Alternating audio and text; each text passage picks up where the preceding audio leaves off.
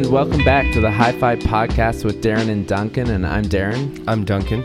And we're going to be talking about shielding today, and how grounding relates to shielding, and all of the items around how shielding affects different components and affects the sound, from cables to chassis to how RF interference can be mitigated through shielding. So great topic.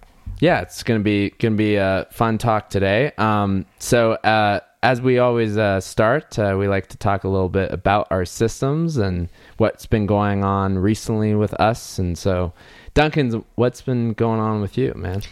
Yeah, well, it hasn't been too long since the last time I recorded a podcast, but in that time, I undertook a little DIY project that's been kicking around in the back of my mind, and I knew I wanted to do it.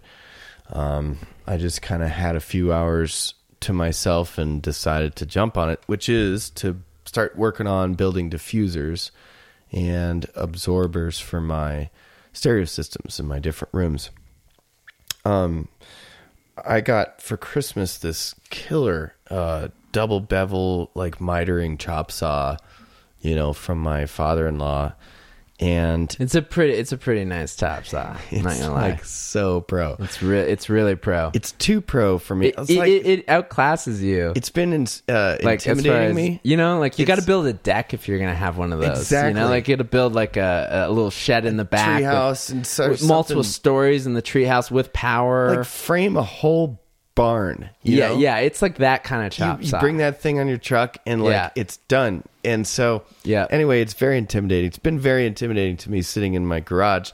I look at it all the time and I'm just thinking, like, I just don't have any project where I need like perfect right angles or miter angles. Yeah, it's not really, honey, I fixed the trimming on the door one, Yeah, I'm gonna hang this picture with my chop saw. It was a good present. It's a great present, but this was its inaugural project, which I guess really I could have really forced myself to like set it up beforehand just so I could, but my father-in-law gets it, and he bought it with the intention of, that I'd use this for many years, and it would occupy a role. Probably last a long time. Yeah. So we've been talking about Darren's ATS Acoustics acoustical treatment, panels. He's got the absorbing panels, he's got the diffusing panels, and the diffusing panels are of a type called QRD, which stands for Quadratic Residue Diffuser, where it has a series of wells of different depths and widths that trap waves and force them against each other so that they cancel out in a combing pattern, but they kind of just find a way to cancel out inside those wells. And so, and then it's also these flat panels. So at high frequency, you get some reflection, but you get it at these different depths. So it actually changes the kind of like timing spectrum of the treble. So it's a really effective diffuser across a whole bunch of frequencies. Yeah, it's also like just so you don't get the direct reflection directly back to you. Yeah, you put that on a flat wall to mitigate all the effects of a flat wall. The reflection. Yeah. So I've got a flat wall that is just kind of placed perfectly to interfere with my soundstage. In my listening room downstairs is what I'm talking about with the Deckware speakers and the Constellation amp. I have it 45 degrees at an angle. I'd like it a little more, but that would kind of force me to move the speakers into the walkway. And again, this is always a balance of, sound versus, I can't close off this whole room just for this one sound system. So, but set up 45 degrees, I've got this back wall that on my right side, it's closest to me, and then it moves away, because if you think I'm at an angle, so it, on my left side, it's much further away from my ears than it is on my right side. Consequently, the image that I hear, even if I set it up so that it locks in position, is shifted left. And so I've been doing things to work on that image, like move the speaker closer, but there's a limit to where you start affecting the phase relationships between two speakers, and they don't produce as clear images anymore if you come too close with that speaker and break that triangle too much. So that's when you realize, okay, I need to do room treatment for this. It's not just a move the speaker forward problem, or maybe make the speaker less, like have it have less toe in, so you have more directional tweeter. It's not that. It's, you can't get it with those subtle changes. You need a drastic change of, I need to diffuse this reflection. So I tried it in a few spots when I finished making it. And I didn't explain what I made. The kind of QRD I like is that one where the posts come out at you at different depths or whatever. You see it in studios a lot because it's pretty easy to make. You make like 4 different lengths of dowel or whatever. Mm-hmm. And I've even seen where what they do is they'll make a frame around that and then actually put some like acoustically transparent cloth around that.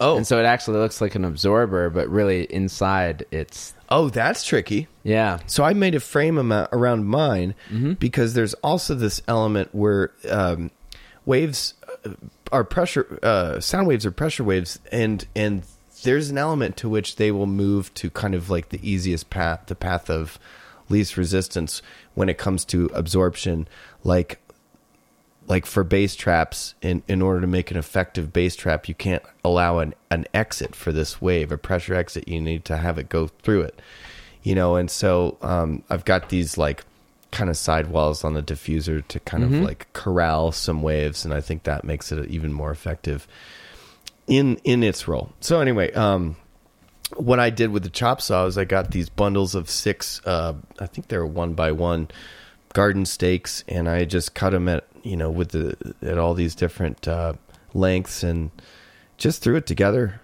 And what's crazy about that method is that you work and work and work and work, and you've only got one strip. That's very slow work. Yeah, it's slow work. Yeah.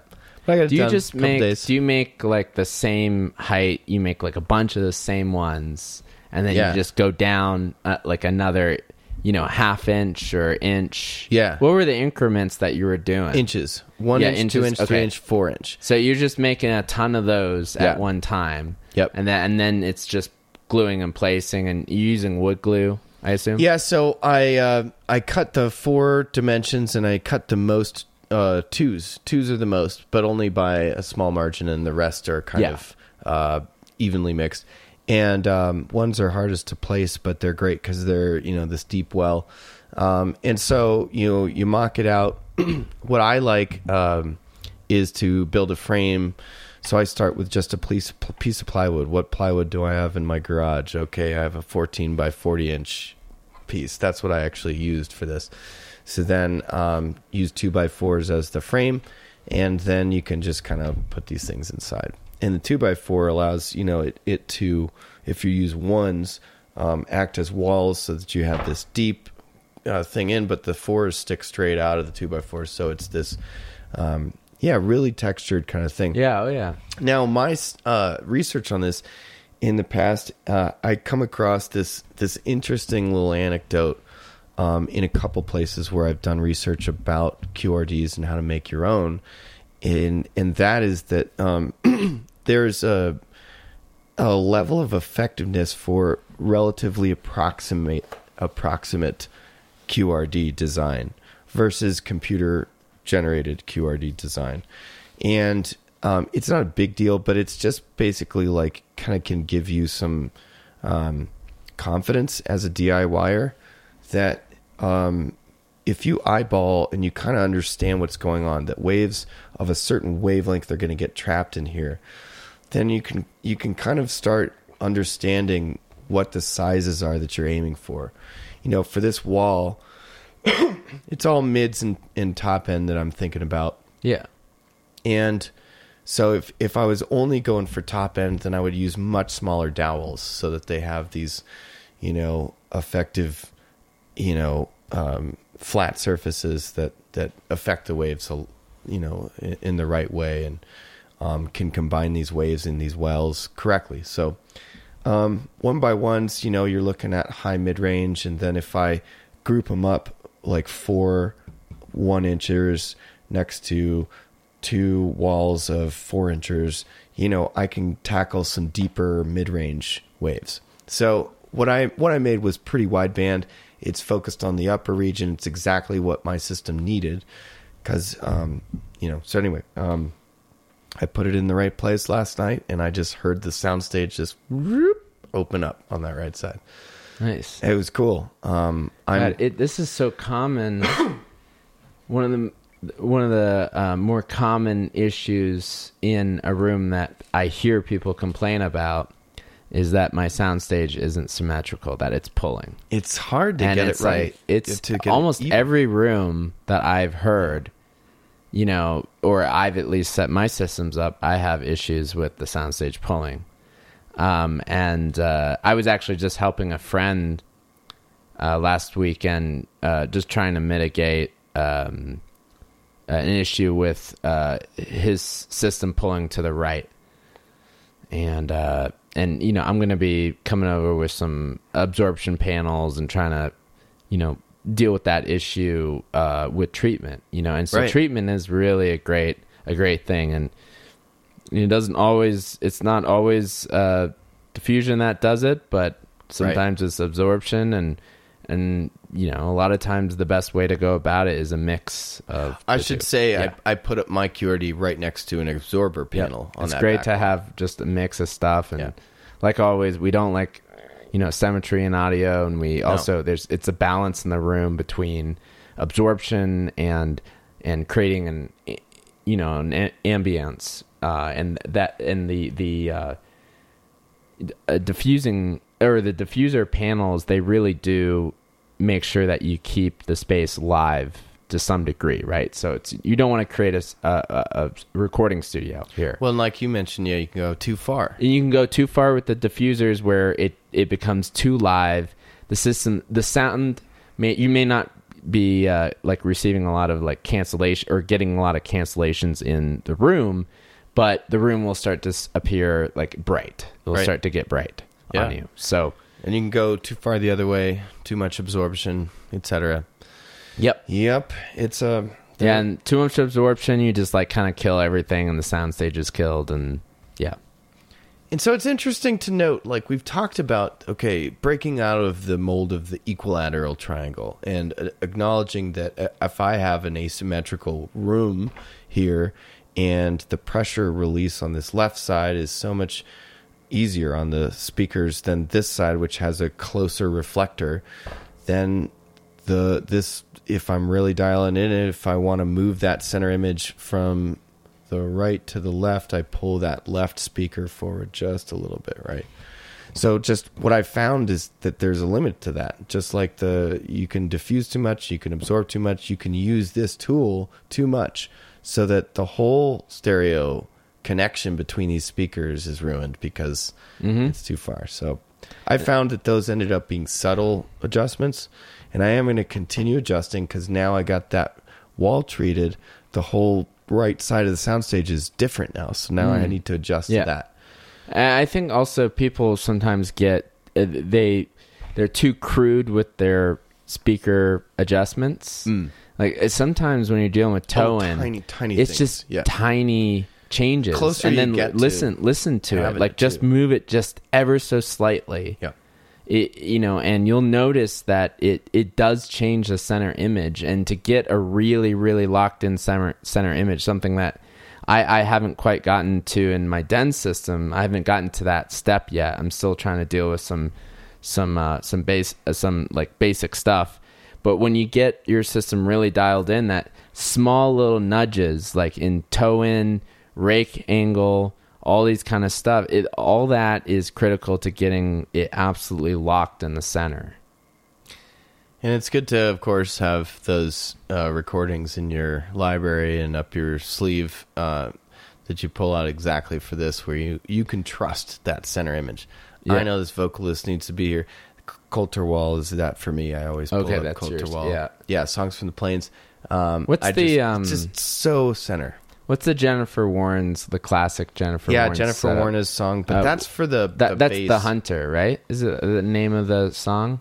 I don't know. I remember I wasn't able to I find it can't on any remember that. streaming platform. Yeah. At one point. It's a good one because it's somewhat of an industry standard. We'll try to dig it up and mention it next week because I need to actually grab that track. Well, that's the one that the Masters set is. That's the relies on, Sumiko right? the Sumiko setup. John's Yeah, thing. right. Yep. So yeah, well that's great, man. Yeah, that's been my week in audio has been reaping the rewards of a bunch of chop saw work, coming to good terms with my new intimidating saw. So, there you Nice. go. What's been going on with you audio wise this week? So I recabled my Den system. That's an understatement. I Let's recabled just sit it. on this for a second. I wish I Yeah. could show you guys a picture of the boxes. Yeah, so I recabled it with pretty much when it comes to power cables and speaker cables, AudioQuest Dragons throughout the system, and then I went with Winds for the interconnects, and so now I'm like 2 days in after the installation, and I'm just in a break-in process right now. I was just telling Duncan, like, I had to turn off the system for this podcast, and I'm somewhat anxious that the system's anxious that it's not playing, because I'm trying to get to prolonging the period. Right, I'm trying to get to 200, 300 hours, and I'm only in, today added, I'm like 28, 29 right now, so early days still. But also, because, sometimes people buy cables that have been on shelves for a while or in inventory or something, and yours are kind of brand new, so brand new that you actually pulled the tabs on I pulled the tabs on a few of your DBSs, which means that they haven't had that. It's like a 2-week period that it takes for that plastic to get charged with that really low current DC and stuff. Right. Yep. So anyway, you've got a lot of time to go, but yep, I'll get there. But it's interesting. What's crazy is that you've got state of the art. So yeah, Darren's. If anyone's questioning, we've been talking about the magic of proper power cabling and kind of advances in that regard for a long time. Darren's definitely committed. I can't wait to hear what it sounds like, because you heard a demo of a full broken-in loom before you pulled this trigger. Probably thousands of hours on those cables. Yeah. And you told me, I can't listen to my system without that. Yeah, anymore. right. Typical. And so, and what I'm going for in this room, the Den room, is ultra high resolution. And it's I want that because what I do when I have to listen to a component or I have to listen to I need an analytical tool. So not saying that the system's like going to be super, anemic and analytical. It's just that it's very high resolution, is what I'm going for that room, because it just makes my job so much easier when I have to listen for work. Yeah. And so that the Den is a little bit more about that, and the larger room is the fun room. To any new listeners, by the way, Darren is a senior analog design engineer at PS Audio. Been there for about 5 years now, and enjoy it very much. Your main listening room is empty. Well, it's not speakerless. You've got a tiny little system that's not speaker. Yeah, I set up a little system with the P3s and Strata and a DirectStream. ESR. Yeah, DirectStream DAC with the broken in. I have some Firebird speaker cables, and those are broken in. Those are good. Those were what we were listening to before on the Den system, which sounded amazing. I couldn't believe the break-in with those. When I first got them, it was tough for me. We didn't like them compared to the Iconoclast, and then they just passed them. Bang! It just...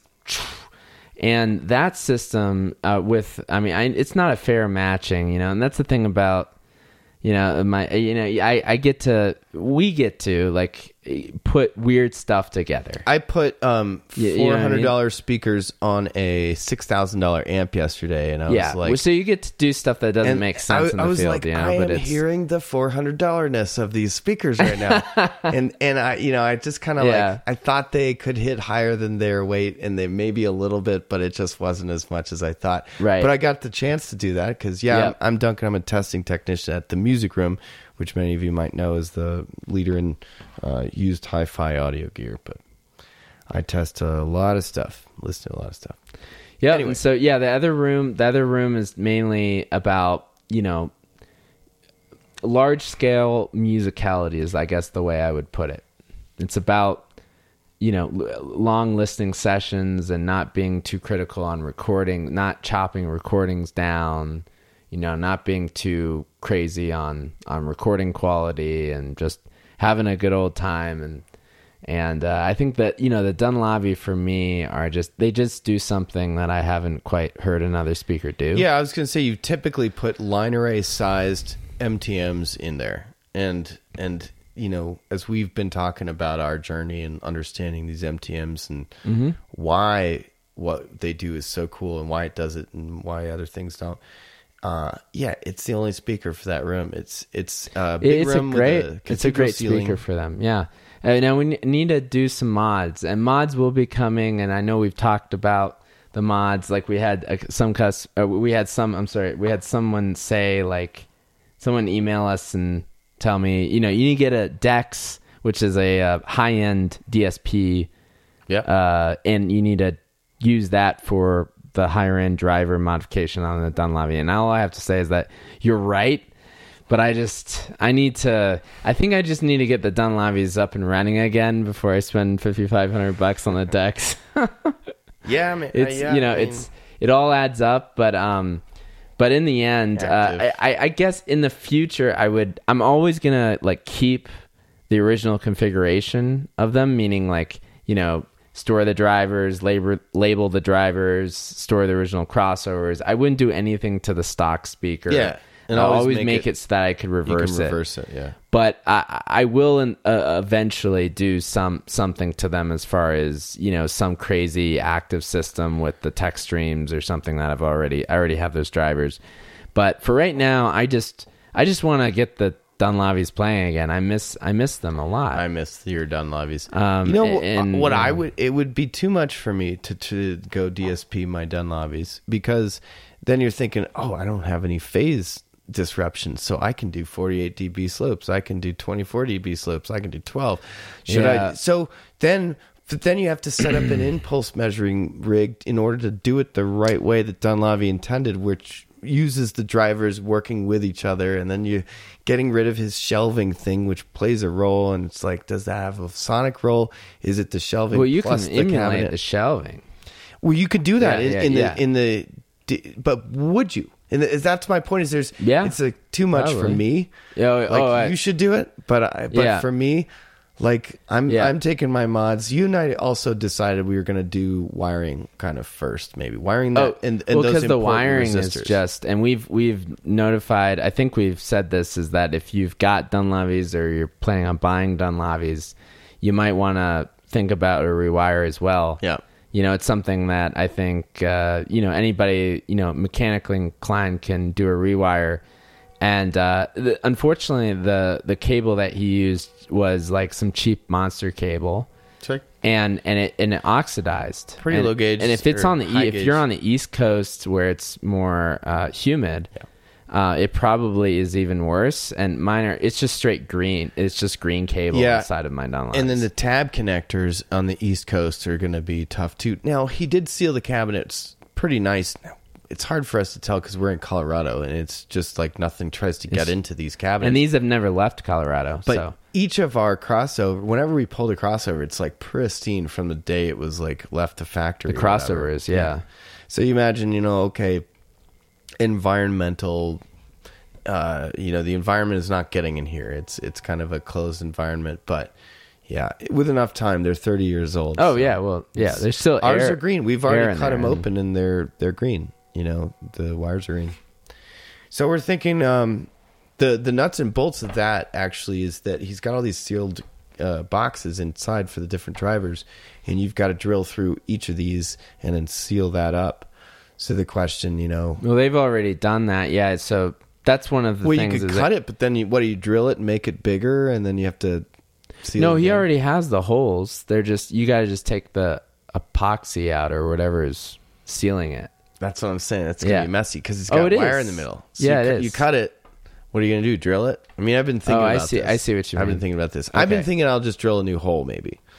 But anyway, we'll confront that road when we get there. Okay, yeah, we will. It's not good to make new holes. I get it. Yeah, 'cause we'll you look gotta at seal we'll it look right. at it. There might be some ways. I like the idea of maybe drilling straight into the cables. I don't know. I'm a little drilling bit right of through a it.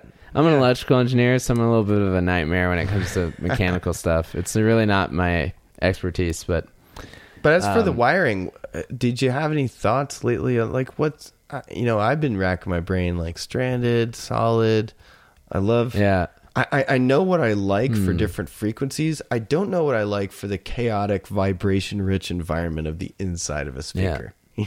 Yeah, not ribbons. Right. Well, Right, I 'cause- talked about because I've like had putting them on the outsides of the cabinet and like gluing them to the walls and having them climb. Yeah. Did you yeah, actually do right. that though? I did that in a speaker. I just put random ribbon. I put ribbon cable in a speaker, which is like, it's really not a great idea, but I did it. It was big Yeah, ribbon. It was it's- like 14 gauge or something. Right. It's really not a great idea. It's kind of like a sail, It's kind of like a, yeah.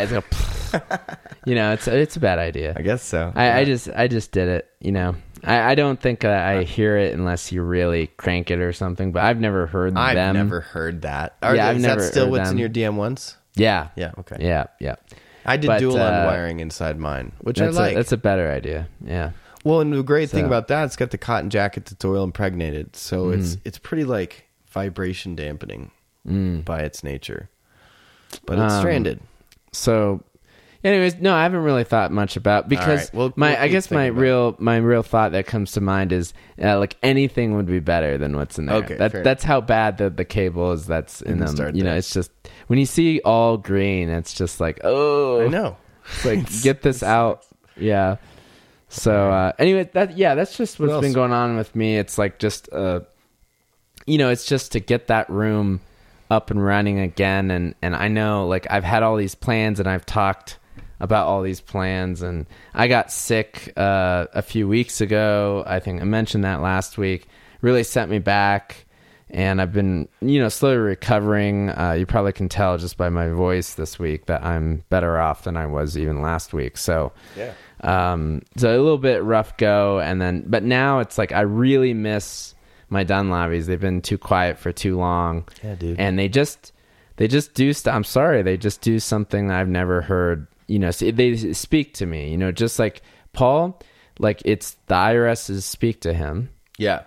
So we all have our going of PS Audio. we all have our speakers that speak to us in the way that they communicate to us. I think you and I are both touched by Dunlavies in a similar way. Yes, We and both I are. am touched by your Dunlavies. So I'm like, touched by your Dunlavies. and you This are is sounding exactly. So my Dunlavies are the 3. They're smaller and they do something because they're not trying to make bass. They actually like have this ability to like kind of separate those duties and have some clarity in certain ways. You've talked about their monitor-esque presentation. Yeah, as compared to your SC4 or the 5 something's this better. is. Something's better in the top end of them, and so this is what comes to mind is that the baffle is thinner. It on is right. That's- Quite a bit thinner. That's one thing. Quite a bit thinner. That's one thing. Yeah. The second thing is that you replaced your tweeters. Yes, correct. And I don't really know the state of No, you do. You So had Chris no and measured I- output above 10K, right? Yeah, Chris and I tried to measure the working tweeter, Yeah. and it looked weird, and we couldn't figure out what was going on. And I'm really wondering whether I don't think it was my microphone that was damaged. I think it was actually that the tweeters are not good anymore. Like they've been just stressed. Didn't we see that? Weren't they ferrofluid? I mean, there's just like stuff. It's dry in Colorado. I don't know. It's not. Well, surprising also they're for getting 30-year-old hit tweeters. with 800 hertz, and they were getting That's hit the with other- 800. Yeah. So So, that's gonna be anyways, the huge. short term, it's just I know that I was planning on replacing and upgrading the Dunlavies. For right now, I just want to get it back to the way it was. I was going to buy the original tweeter no matter what, because I want to, again, have it completely, a box that has everything that contain the stock components of the speaker, because I think, I want to treasure what John Dunlavy did and have that still have the ability to bring the speaker back to stock if I wanted to. Right. But so I'm just going to get him back and rolling, because I miss him, Yeah, I miss man. him. I get it. Anyways, All right. cool. Well, this week we have a few questions. Oh yeah, and I think the first one was actually on that topic of that room. Yes. Yes. So we take questions, we take tips, we take audiophile album recommendations. If We you're new take to the one-liners too. We take jokes. Yeah, we'll take it. Just jokes. We'll take Any jokes. kind of stuff like that. If you've got a question that you'd like us to answer, our email address is hifi@outlook.com. Darren is a very experienced and award-winning, hi-fi audio design engineer, and I'm just some dude, but we will do our best to You're not some dude. figure out how to answer your question. We're all dudes. We're all dudes, I guess. But all right, the first question is it's been a year and a couple weeks, a year and a month or something, and sometimes you get correspondence that really causes you to, stop and consider, the finer things in life and think about, what's truly important. And we got an email from a listener named Garrett Dahl, and I just wanted to read it because it kind of caused us to pause and reflect on what's truly important. Garrett Dahl writes us, the subject line is smoke machine update. Hi guys, can we get a smoke machine update? You had mentioned using one to improve ambiance. Let us know how that went. Awesome. Because here we have a listener that really gets it and understands where the important stuff exactly. is. Because this and is that's what we're what that thrilled room's about. gonna end up being like. So I have the hi-fi room. You have purple over there on the walls. Yeah, you have red under the couch, like ambiance. is- Darren nails ambiance, and so I cannot wait for the smoke machine. So there is a smoke machine. It is coming. But this is the update on the topic of the smoke machine, is that there has been a large disco ball that has been delivered to this house. it's there. Yeah. It's not like you're thinking about ordering it. And I bought a remote controlled motor that rotates it. And I'm gonna give everybody headlamps that you can point directly at the disco ball, right? For the party, have the headlamp disco ball party. So we like to have fun, and so that doesn't work without a smoke machine.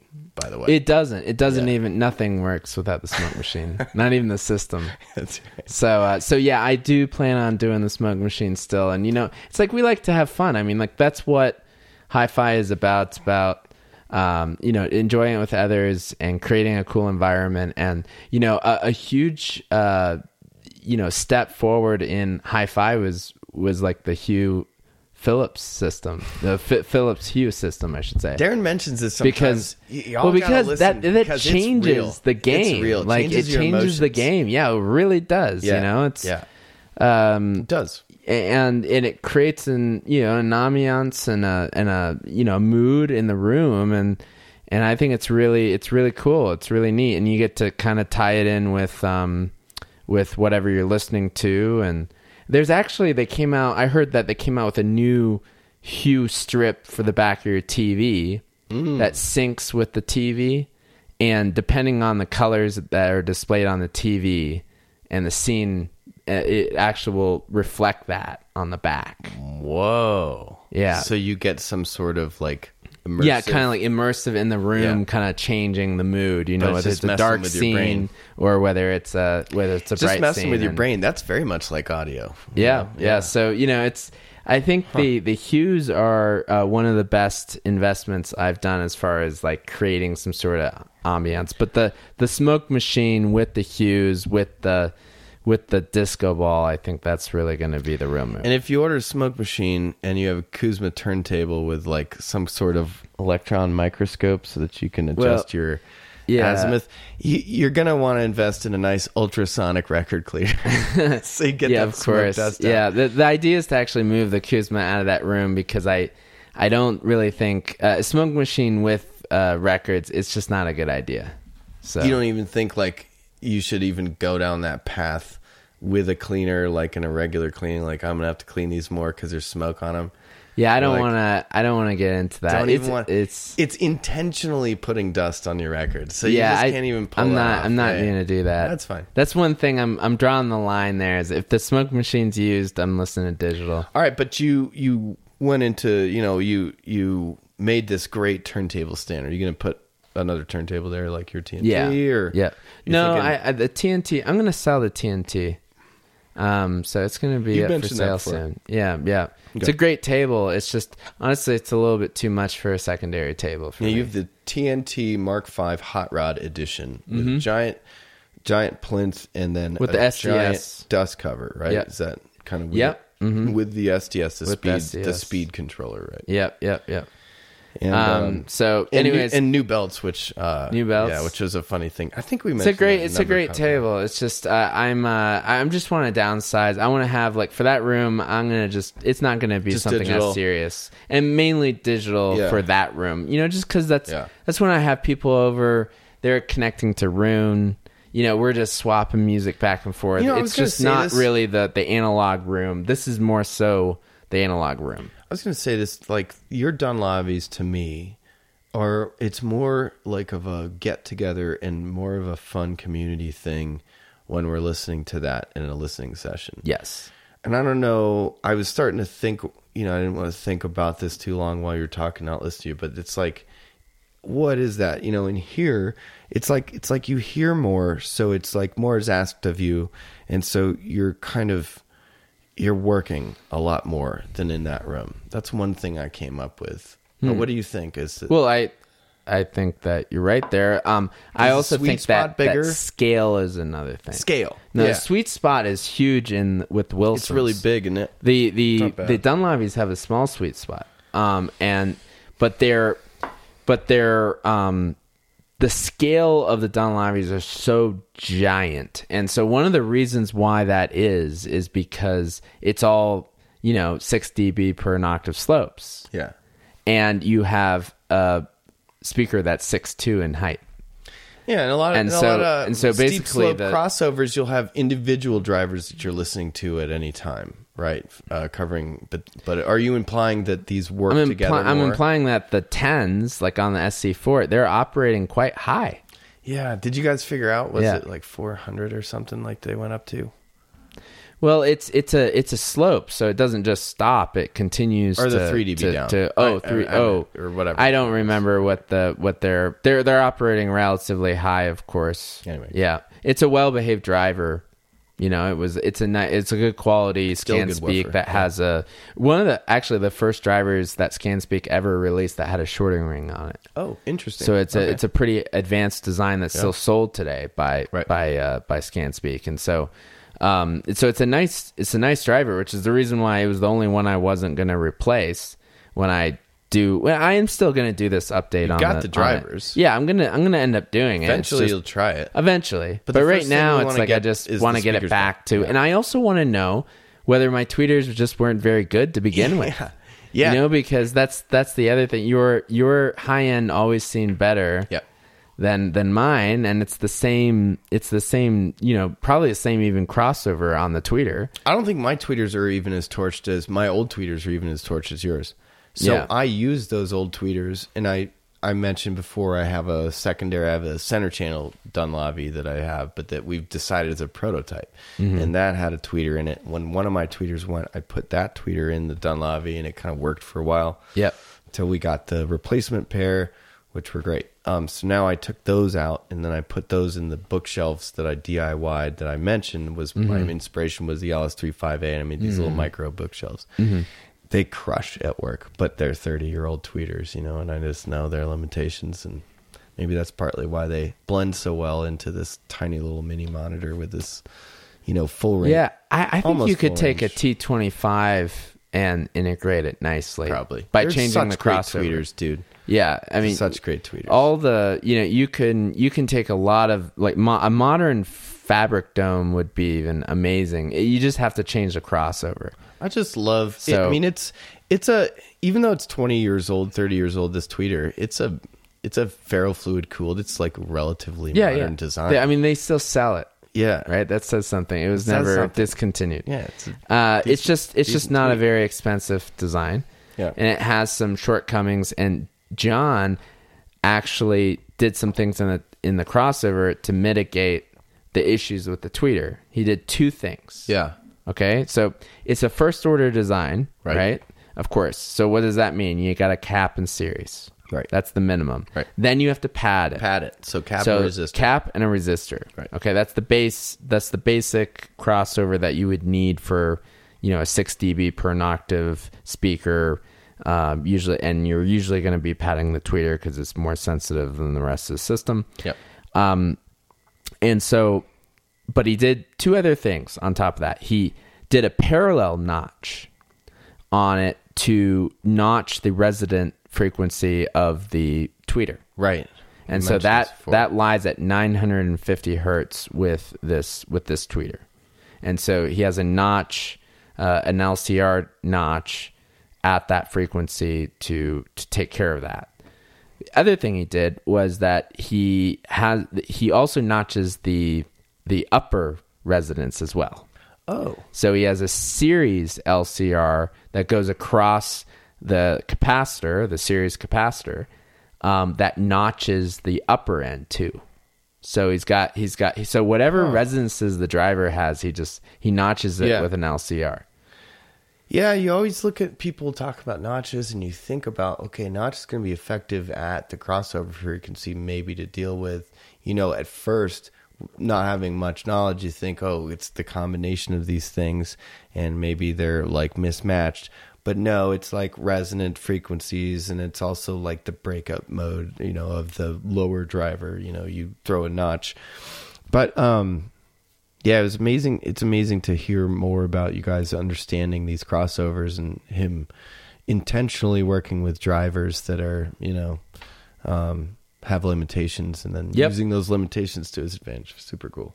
It is. I mean, the crossover design is critical to making any design, operate the best that it can. But when you scale down in driver quality, which is something that John Dunleavy did, he could have bought better drivers at the time, but he didn't.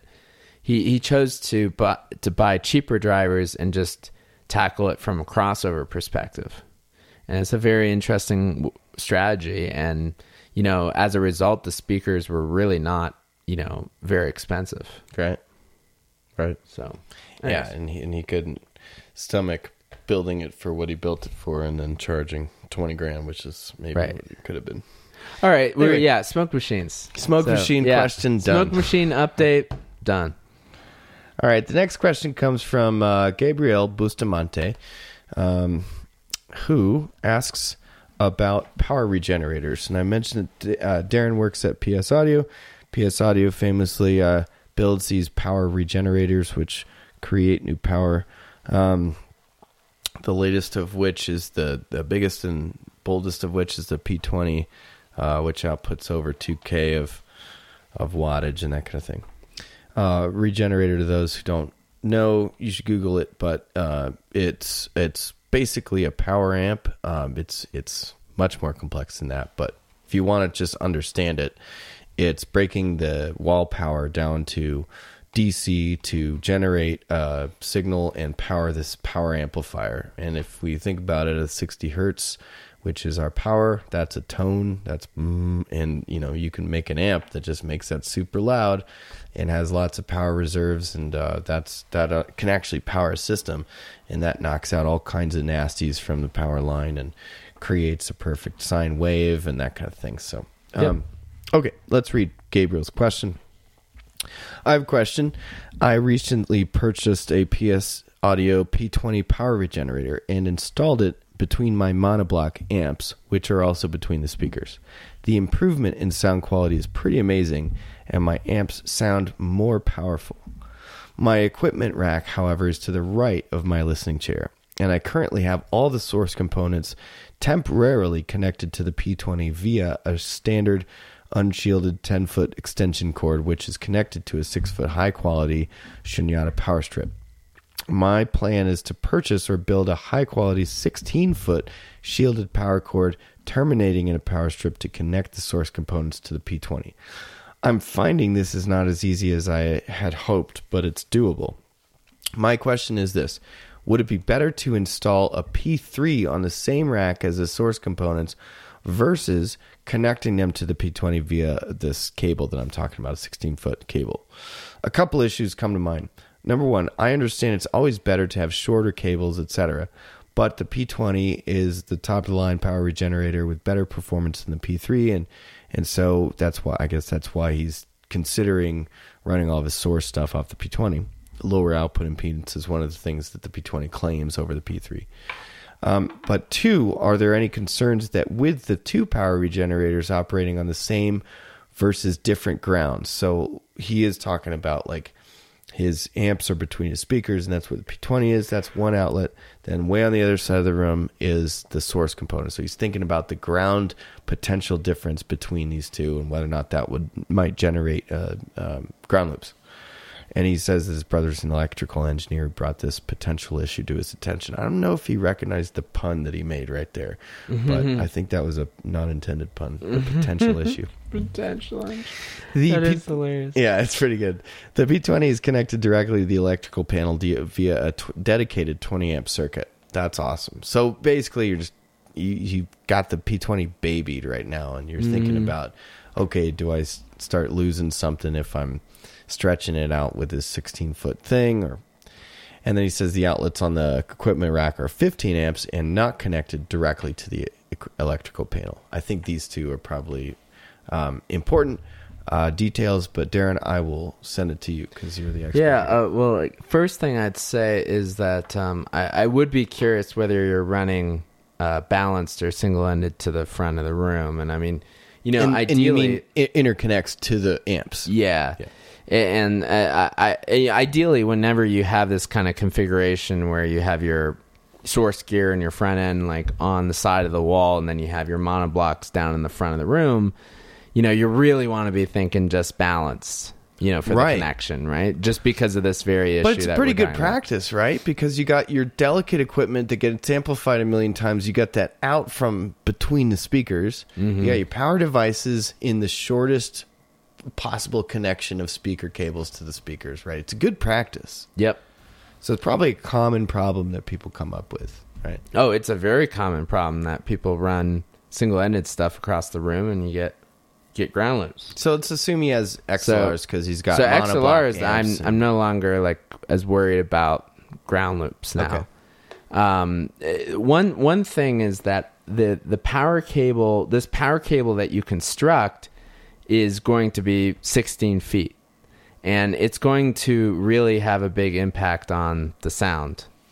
That's one thing. Second thing is that it's potentially going to, it's definitely going to make the output impedance higher now because of the cable impedance that's 16 feet of it. Right. Versus having, a 1 to 2 meter power cable coming out of the P20, it's a pretty big difference. 16 feet is 4.5 meters. It's crazy length. Yeah, so it starts to get higher. I know that going like from the P20, at least it's from P20. It's not the end of the day. It's not the end of the world. It's better than, just plugging into the wall socket, of course. But ideally, I would say get a separate P3 for, it's going to be cleaner. It's going to be, you're going to have short runs directly from the P3 directly to your source components. That's really what my top recommendation would be. But at the same time, I don't discourage you trying to figure something out with this cable. To use the extra headroom you could. It's just that in the 20. to make the, at 16 feet and, you're making some super cable, there's just a lot of variables. Yeah. If you want to really do it, if there are benefits to that lower output impedance if you can not increase the output impedance, right? So 16 feet, you really want to do this right. You're looking at big gauge. You're looking at very expensive connectors. Yeah. Because there's no DIY connectors out there where you can solder. There's solder tabs. I haven't found them. Yeah. You need to get that stuff manufactured, and so you're looking at clamping tabs. So you're looking at, this is where maybe some of the biggest ohmic problems happen with this whole gambit. So you need really nice connectors that think about that. The Furutech ones are curved. A bunch of them are curved nowadays, and you can terminate your cable in a spade. I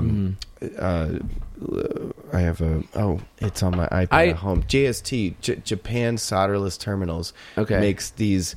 JST. They make the only tin-plated, actual nice copper solderless terminals. Crimpable solderless. So you get spades, you get crimp spades, and you solder and crimp, your power cable to this thing, and then you crank it in these modern connectors, which have this like curved shape to them, so that it curves those things, so you can't yank it out. It's really good for the, really, really cranking these things is good for reducing these ohmic things. Getting deoxic gold and putting drops of that's very different than Keg Deoxit D5. It's not a deoxit. It's like a treatment that keeps it hyperconductive and protects it from elements and stuff. Yeah. Do things like this, solder wherever you can, and you're going to knock down these problems that Darren's talking about like the potential issues of making a 16-foot cable. I totally understand the desire to feed it off the P20. I get that. Like from someone that has a P20 in this room right next to me right now. Yeah. It's in a convenient location where I can get my preamp, I can get my DAC, I can get my pretty much every component that's hooked up to the system plugged up into the P20. I understand the desire to do that, but to make it cleaner, and depending on how much money you're going to rack up building this 16-foot power cable, you also have to remember that you could just get a P3 and then get a nice short power cable going to another socket, and everything's cleaner. So he brought that up. So it sounds like it's within, his ability to do that. It's just, which one is better. And so the P3 is my recommendation, but if he has single-ended cables, which he wouldn't do if he has monoblocks and a P20, he's not going to go single-ended. But if he did play a little more of a role into the decision, possibly, it would be perhaps a little bit more ideal to star that ground, like that. That I could understand that. But we're going to be talking about, make sure that ground cable is this is exactly the stuff we're going to be talking about later on in this podcast. But I mean, P3 over anything else in that situation, just to keep it clean, to keep it short runs of cables. The input cable, unfortunately, to a power strip or any sort of power product is going to be a very impactful cable. It's going to be a critical cable, whether it's some sort of filter like a power conditioner, or it's a regenerator, which are two different types of products. We've talked a lot about this. Right. It doesn't matter. The power cable still that's feeding that is the most important power cable of the whole system. We're going to talk about this and later on the podcast too, and the idea that that's the common ground, and that's connecting all your chassis together and allowing this path to ground for the RF. Yep. Anyway, so that's your answer there, Gabriel. Thank you again for writing us a question, and best luck to you. Sounds like you're having a lot of fun.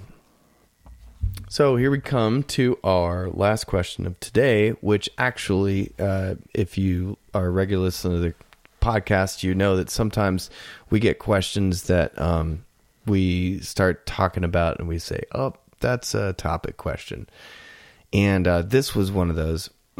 And it addresses one of our favorite topics, are kind of something we've been on lately, which is this the role of grounding in terms of the system and the movements of RF and how all of that high frequency interaction with our relatively very low frequency systems, the listening, the frequencies we listen to are so low in terms of what else is going on in the electromagnetic spectrum.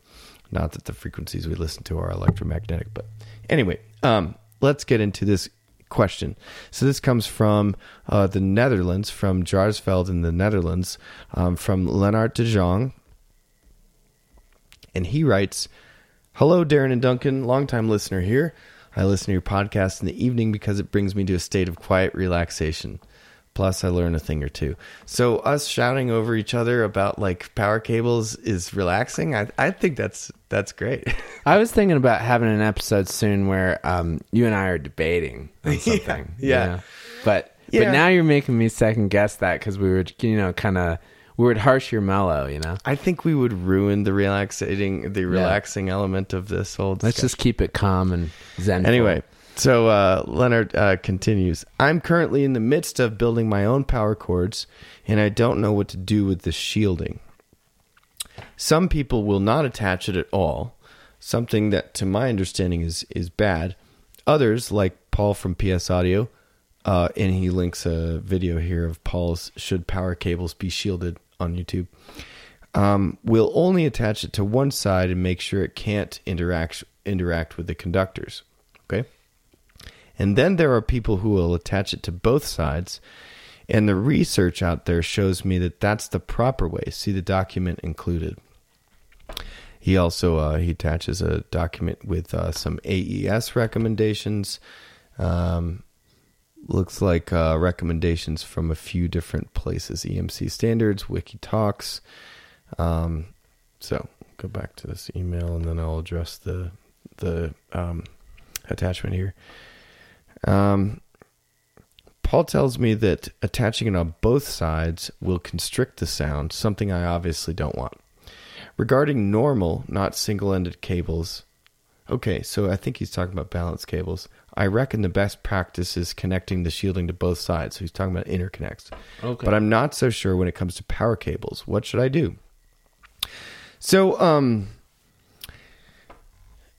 Leonard, I am looking at this document that you include, and the AES, the very first comment here from the Audio Engineering Society, is talking about interconnects. So it says AES standard on interconnections,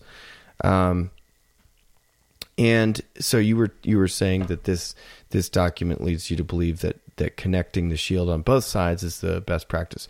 So that's great. We wanted to be able to, in this podcast, in this next topic section, differentiate between how the shield works with interconnects versus how the shield works with power cables, because it really does tell the story of what the shield is doing and this whole larger story of how we move high frequencies away from our audio systems. Right.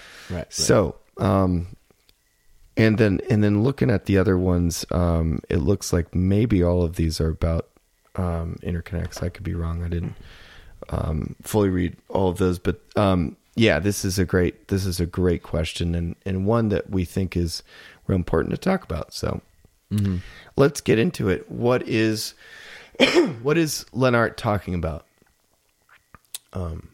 He's talking about not necessarily the ground, but the shield. Right. So on a typical, let's just kind of like focus on power cables for a minute, and then we'll probably get into interconnects here. But power cables, you have 3 conductors. You have live, neutral, and ground. And then you have a shield, right? An extra thing. So what is that, Mr. Engineer? Why is the shield there? Yeah, well, the shield is there to shield the cable from interference that's around it, and also to shield other devices from the actual current that's running through that cable. Gotcha. So it's kind of a barrier of sorts from the inside world inside the cable and the outside world. So interference and also it being a point of radiation as well. Kind of sounds like a chassis.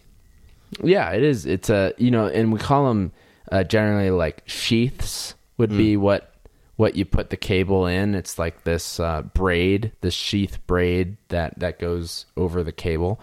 And just like pretty much like everything in audio, there are compromises. And one problem with the sheath over the cable, which is this shield, is that you're increasing capacitance. Because it's another conductor that's close to the other conductors, right, that energy can mitigate to or migrate to.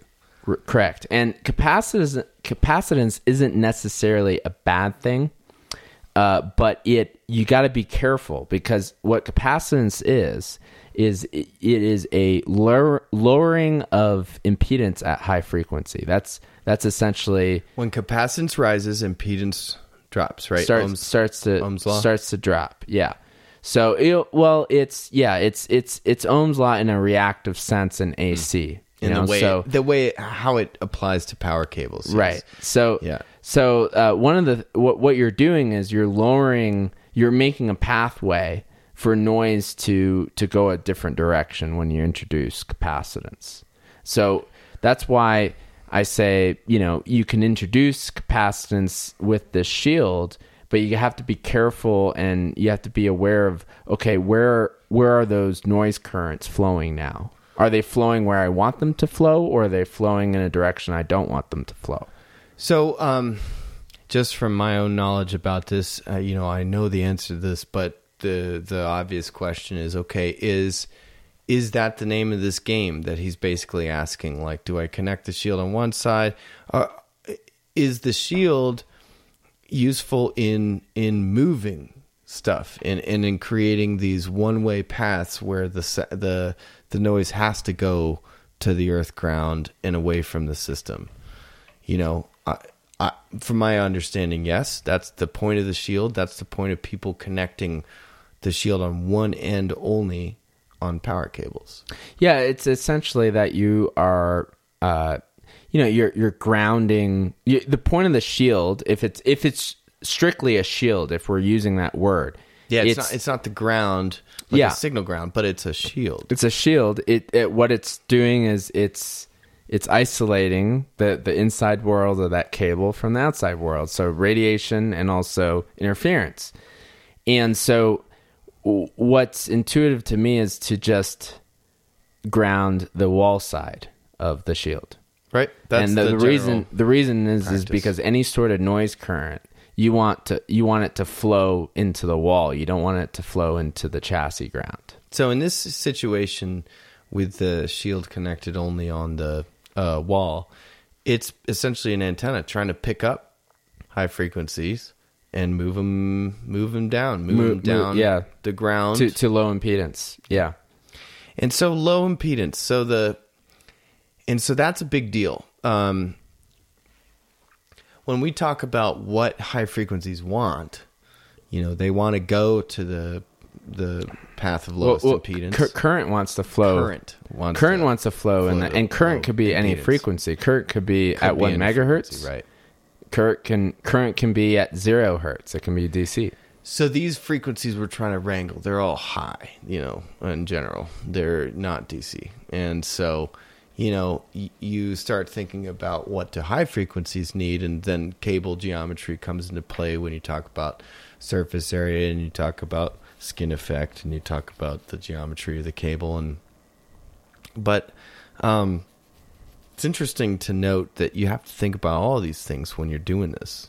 Your job, and you're thinking about if you are building your own cables and you have control over this, you want to, be that traffic director and direct all of this high frequency down that ground line. Yep, you do. So that's why the shield connected on one side makes perfect sense. If you connected it on the other side, if you think about the connecting equipment, the pieces of equipment that you have, a lot of times they're earth ground is also going to be a chassis ground, right? I mean, so now you're basically adding on all of the high frequency that might be being collected and corralled by this chassis of this device into the equation of the power cable. You're adding all of this stuff. And so the question is, if you hadn't attached that shield, then all of the chassis stuff mixes up with all of these high frequencies. And anyway, the hope is that your ground on your power cables is low impedance enough to attract all of these things. But that's why people have shields. That's where the difference between the shield and the ground. Right. And the shields are often these braided sleeves.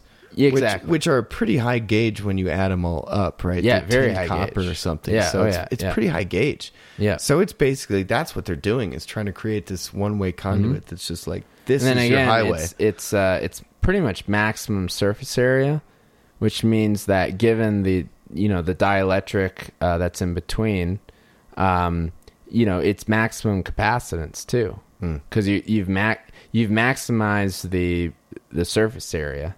Now the capacitance could vary depending on what dielectric. Of course, we know that. Like different dielectrics given the same surface area give different amounts of capacitance. True. That's why capacitors the same value made out of different dielectrics are different sizes. And in cables, different cable gauge gives you a different conductor to dielectric ratio, right? Which will affect that capacitance as well, because energy, gets absorbed a little bit by the dielectric and that kind of thing. So if you have, for example, to make 6 gauge, you have a whole bunch of smaller gauge conductors. Well, that's a lot more dielectric that you're adding to the system. So that ups the capacitance. But the idea that the best practice being of connecting both sides, I think that's looking at it from the interconnect side, which we'll get into. Yeah. The power cable side is pretty straightforward. I'm not a cable expert, but that's just what comes to me. That's my instinct, is to just connect the wall side. That is what everybody does. Think? Okay. It's I've come across so many power cables. I've done a lot of research. Yeah. And actually, I'm not big on those braided tinned copper shields, because I just think that's a little bit brutish of an approach. It's wideband and it's going to get a lot of things. But I don't know. I've just had a lot of success with, in certain places, going unshielded, and in certain places, not necessarily power cables, but in certain places, doing the shield and the what you can call a drain a little bit differently. Trying different gauges, trying different combinations of gauges and capacitances. So to get a 12 gauge drain, using 4 18 gauge or 3 18 gauge or something like that, in counter spiraling and stuff. I've done a lot of experiments with that. So there's different ways to do the shield, but in all cases, it just makes perfectly logical sense to connect the shield on one side only, and that's the wall side, yes, where you want it to go. Right. Now let's talk about interconnects. Story's a lot different with interconnects and shielding. It is. It can be. Yeah, it can be. Depends on your equipment. Depends. That's the answers we're always going to give is, well, it depends. There's a lot of ways to do this. Yeah, there's different applications. And then also with interconnects, just like power cables, there's also a desire to not always minimize capacitance. So there are some interconnect, configurations that are intentional. That their intent is to create capacitance.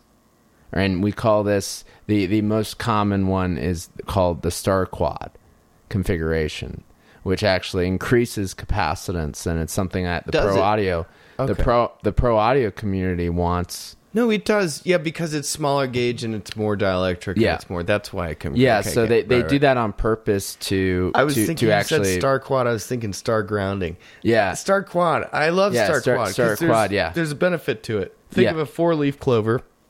Top and the left and right is negative, plus, and the bottom left and right is plus, negative. That's all. It's just counter each other, you know. Yeah, in a bundle. So they're doing that to, you know, they are interested in a cable that's somewhat high capacitance because it's going to be lower noise, right? It's going to have a lower impedance at high frequency, and therefore it's not going to be an antenna as much. Right. So when you're running, you know, 1,000 feet of it, you know, to the front of the stage from the from the mixing console in the center of the audience or something, you're not picking up, you know, radio stations and all that kind of stuff and feeding that into the amplifiers. Correct. In fact, you're star quadding that, and then you're probably going to run that shield and have that be the ground in a balanced system where the ground has no signal connection. It's just maintaining a ground from the back of the house to the front of the house. And then on the other side of things, we don't, in hi-fi, we don't always want high capacitance cables. And there's let me give a few different scenarios for when we're talking about, you know, signal level, like interconnect cables. Right.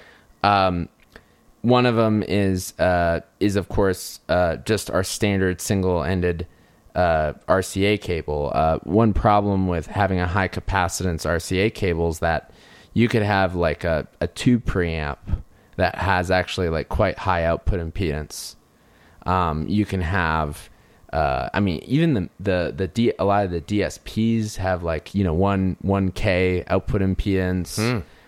You know, there's a lot of components out there that have relatively pretty high, you know, high output impedance. And so if you put a resistor in series and then you put a capacitor to ground after that, you know, you create a low pass filter. Okay, yeah, capacitor and resistor right there. Yeah. So what that means is that you start rolling off high frequency, right? And you know, I remember being you know, just getting out of school and you know being introduced into more of like, you know, the audio world and talking and, you know, becoming friends with audio engineers, and I remember them talking about stuff like this, and I would just be like, you know, I mean, my school mind, you know, my textbook mind would just be like, oh, that's just like, you know, that's not even near the audio band, you know, like it's like it's got to be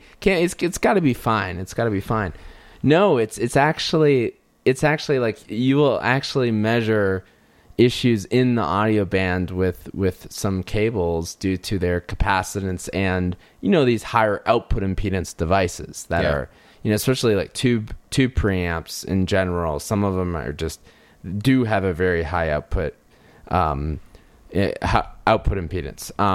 And so, you know, you do have to be very careful about that. And also the longer the run of the cable, it will increase, will have a linear increase in capacitance, right? Because we can spec it down to a foot, and then you can just multiply. Okay, there's like X amount of capacitance. Let's say there's 100, you know, puff per foot or something, meaning a picofarads, and meaning 10 feet is 1,000 puff. It's not like 900 puff or 800 puff because it's like gets less and less. But one thing you do find though with like really great geometries is that it stays low no matter.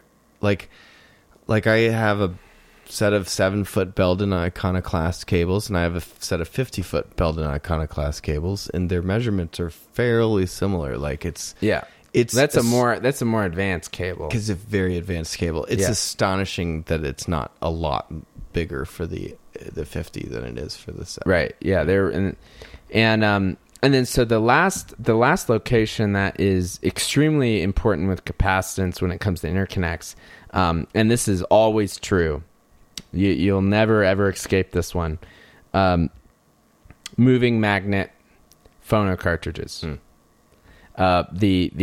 Your cable that connects your turntable to your phono stage, when you're using a moving magnet, not a moving coil, but a moving magnet, that capacitance will dramatically change the frequency response of the audio. Yeah, you went so far as to open the top of your phono preamp and solder in a couple extra capacitors because you didn't have cables that had like the right capacitance for your I actually had a kind of class. cartridge. They were too low. Too low. Capacitance. They were only like 18 puff and or he's something. like making it's vanishingly low it's like super low capacitance cables. Amazing. Yes. Sometimes you got to, with the moving magnets, you have to get Yeah. the capacitance right. They have to be loaded Yeah. at the right amount of capacitance. That makes sense. Moving coil. This is my opinion. Just because we brought up this topic, we opened the can of worms. People want to know.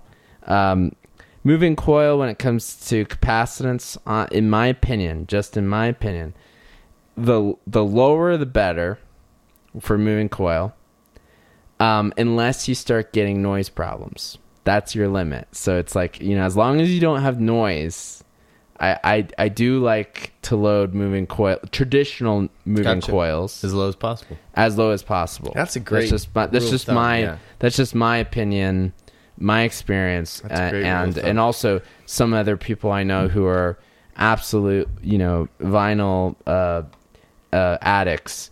Really love low capacitance cables, and of course they're all running moving coil. So it's nice to have a rule of thumb there, because the guidance you always get is use your ears to figure out what loading is right. And sometimes people are just like, the resistive loading is certainly a big thing, but for the capacitive loading, that's for moving coils. I do like to minimize it unless you get interference. There will be some point with a lot of stages that if you don't have any capacitive loading, you've opened up the bandwidth so much that now you're going to be hitting the stage with RF intermodulates down into the audio band. Our world, this is something that we should just mention, is that right now, like today, this moment that we're recording this podcast is worse in the audio band, in the RF band, than it was when we started this podcast, a year and a half ago or a year ago, whatever it was. Yeah.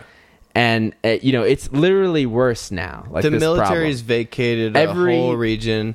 And every year, the band gets worse. Yeah. It gets more crowded and more crowded. And so, today we deal with more RF issues in our systems than we did 10 years ago. Yeah. That's a fact. It's a fact. And all these things are starting to make more of a difference, because it's absolutely full, the RF band. If you take a look, you can take a look at the electromagnetic spectrum, and just like crammed in there. I have this diagram that I've been using on my website for the cables, and it's like, it zooms in 3 times. So it zooms into one section, then zooms into the little section out of that, and then zooms into a little section out of that. And there's like 100 different people, organizations, or entities using these frequencies, and it's crazy. Yeah. Oh yeah. More and creative. It's only going to get, as you mentioned, crazier, and it's only going to get higher frequency. Yeah. And the military is usually pushing some of the highest military frequencies. Pushes the boundaries. They use it, and then they graduate from it because they've moved into a new band, and they allow that to be bought up by commercial. And so there you have just the military is the first eater of this stuff, and everybody swims in its wake and eats all this byproduct. But it's just like eventually just gets filled and filled and filled and filled. So agreed. So this is all this about. Shielding, it's a very important topic. And so what do you think about connecting shields with interconnects? Well, I think it's that the answer is that it's variable, because you're going to be affecting the capacitance, unfortunately. And it's different from XLR to RCA, right? With XLR, you probably don't even need as much shielding if you don't need as much, because XLRs, given that you have a differential input stage, that you have common mode rejection. Okay? And so that's the thing. People don't, they don't exactly understand the difference between differential and balanced, and that's fine. Balance is just saying that you have 2 phases. You have a non-inverting and you have an inverting phase. The differential means that you have a input that subtracts between the two. So you would have the non-inverting minus the non-inverting. Or I'm sorry, the non-inverting minus the inverting. And so what that means is you could say V minus V. Negative V. Yeah. So you get... Equals plus V. Yeah, plus so you 2, get V plus V. So what you're talking about is a balanced setup going into a truly balanced device.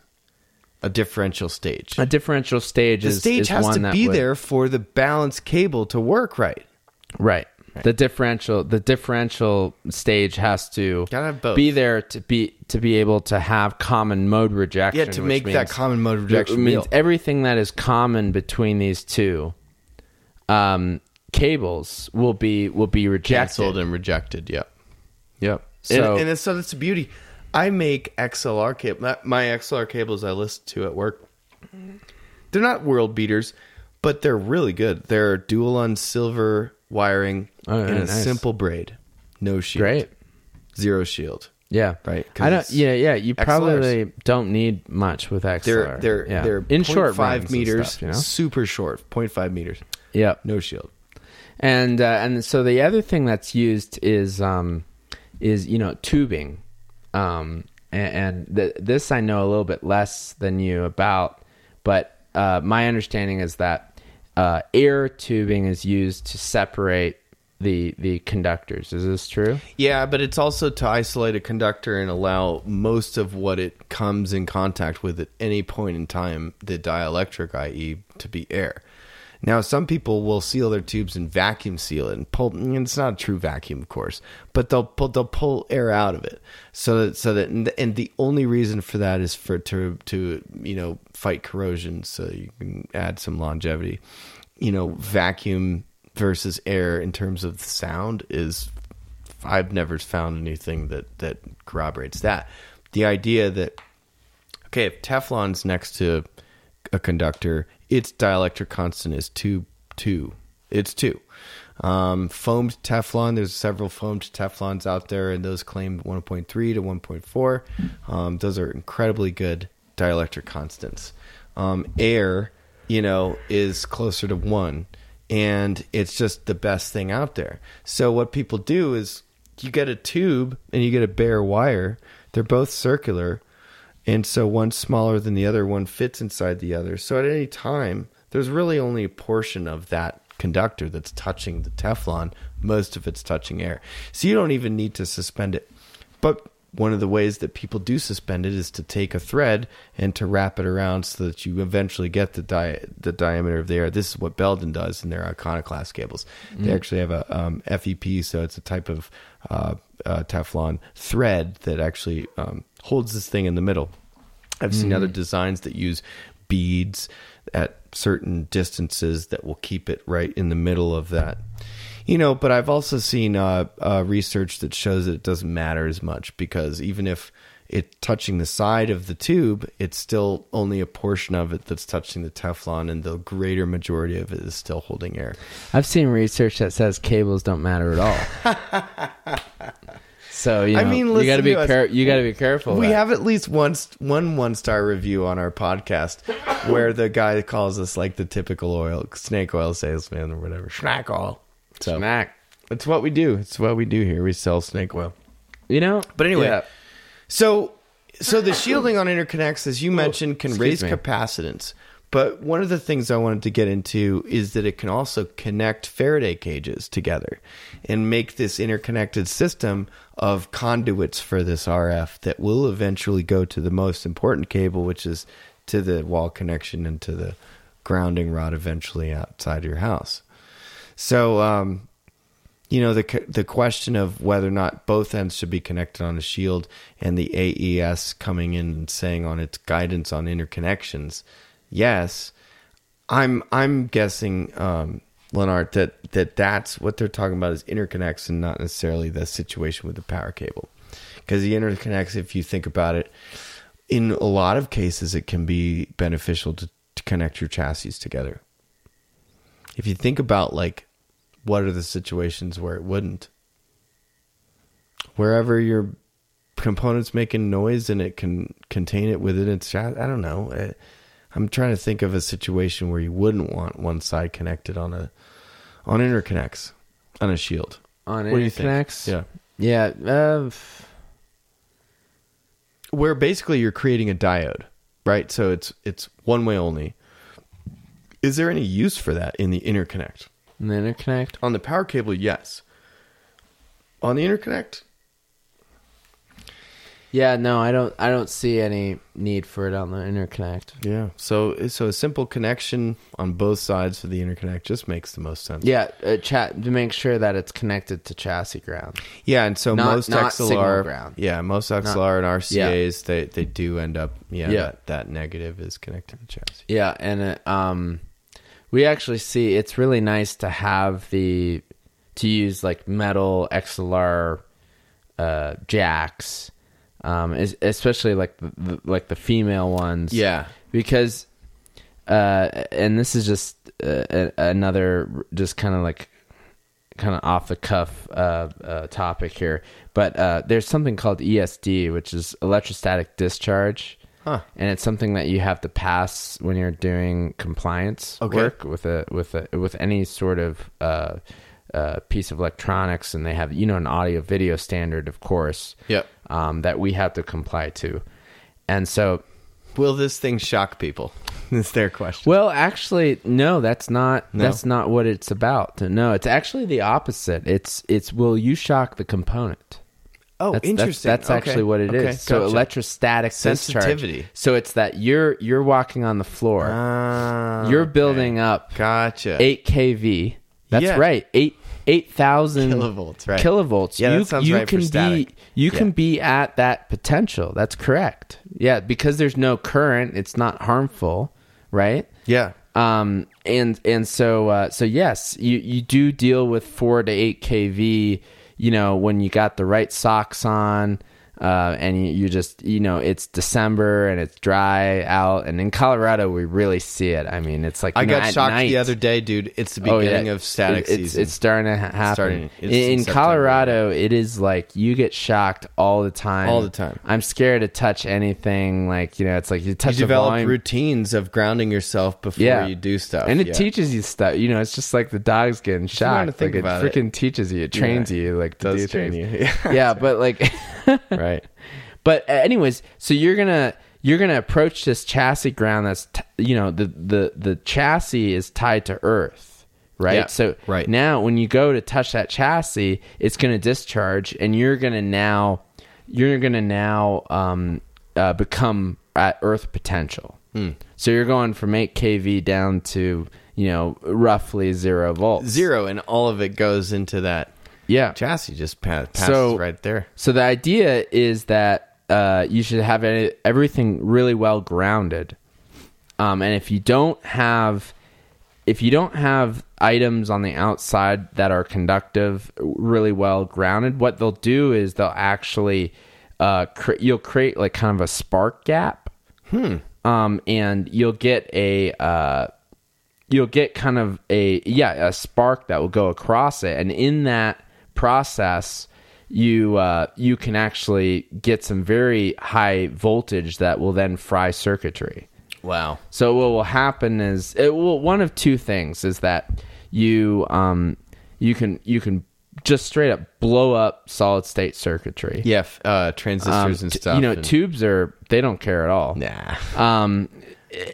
Or which is actually the most common thing, is that it makes its way to the processor. And this is really wild. And the field around that spark gap will freak out the microprocessor. The field will do it. So it's even EM just field? Just the EM so field. It's a crazy EM the field. will actually mess with the processor that is controlling your UI or user interface or all your controls. And I've seen the wackiest stuff before in the labs where we hit it with 8 kV. And if you do have some sort of issue with ESD, that it will start to cause odd functionality in the product. So that's actually what they're looking for, is that, hey, your product should be immune to ESD. And so what should happen is that if you're charged up at 8 kV potential, that when you go touch the volume knob to change the knob, that there's not going to be any sort of issue with this. And there's not going to actually... The only spark that you would see is before your hand actually makes contact with the metal. And then you would see that, of course, that arc between the two. You shouldn't see an arc anywhere else in the chassis. That's the problem. Say because you would have... if you have anything floating or something like that you touch, then there's going to be an issue and a possible damage. It could possibly damage circuitry, and then it also totally creates this. Also creates this this really crazy transient response that's very, very fast. That creates an EM field that can actually mess around with processors. I have always, for a while, heard about the sensitivity of some of the most common USB processors, USB input, little chips and stuff like that. And I'll never forget, I had a customer one time call in, and I answered the phone, and he was saying that he regularly zaps his USB jack with a anti-static gun, which is like this arc kind of like... Because zero stat? Yeah. And he'd finally fried the damn thing. And so I talked to some engineers. I might have talked to you. I probably didn't, but it was just like, okay, that's exactly what you don't want to be doing on this thing next to this very sensitive little chip. But the idea was, pretty decent in the thinking about static and where static charges lie, and do I need to destat this? Do I need to destat that?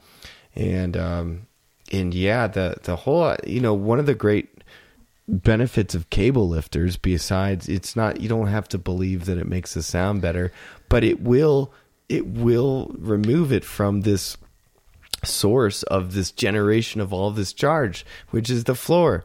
Has the such ability to generate electrostatic potential and charge, because there's so much movement on it all the time. So it's just like really great logic to lift these things off of the surface that comes in contact with all this friction. I've never thought about that. And socks and stuff. I know I've said this a few times, but it's like I really want to make this shirt that says we're gonna do it. I never thought that I'd be a cable stand guy. And it's going to be a cutoff. RMAF is not going to happen, but we need to do this, dude. We need to do this. We're going to have the one that says analog sucks on the front and the digital sucks on the back. I love that one. That one needs to happen. And then there was another one I had. Maybe we should just do the same thing about solid state and tubes. Like tubes suck. Yeah, tubes suck. Solid state sucks. Yeah. I think we need to do that. But the cable lifting thing is just wild, and is, that's actually a good point that you bring up, but I can't explain it at all, Yeah, why it sounds better. I've heard demos that kind of blow my mind where, people have lifted cables for me, and it's just like, while you're listening to crap. And it's an intelligent demo, i.e. where in the music this will play a role. And that's when you have a really coherent center image and you have some great detail going on, because you lift the cable and the image gets a little clearer. And that's what you hear. You can't hear that when there's a 50-voice choir doing some kind of unison thing. You can't hear that when there's the symphony going. It's like you can reap these benefits, but if you want to know what happens when you lift speaker cables, you got to do it at the right moments on a good system that's really well set up, and then you'll hear it.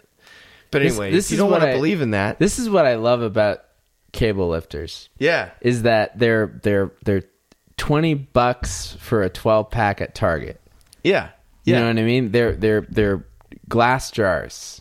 It's the perfect cable lifter, other than the nuisance of them constantly falling Sliding off. yeah. But I'm just saying that it's not an argument of you guys are spending have so to much spend money. a lot of money. No, no, you don't. It's Yeah. just like a glass jar is the ultimate cable lifter. It Yeah. really is. It's like the ultimate isolator. I mean, when you look at isolating big power lines at 100 kV, they use big glass isolators, right? It's the same thing.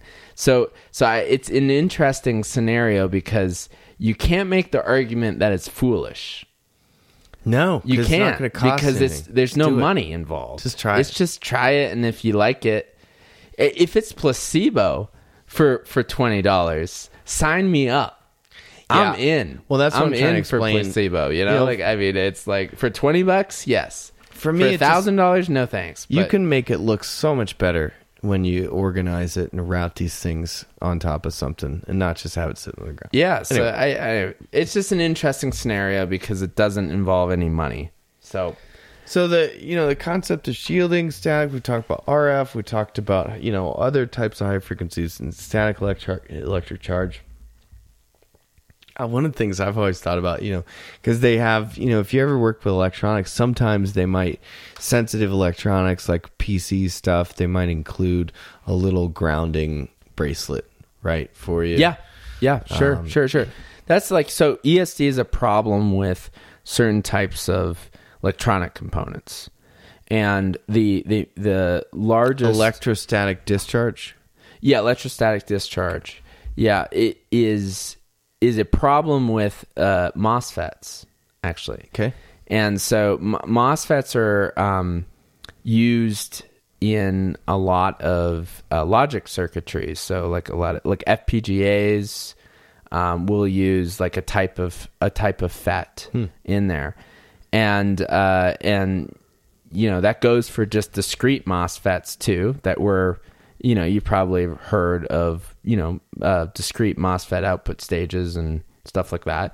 Those devices, when they're not grounded or not connected to some mass like a PCB board, can be damaged easily through ESD.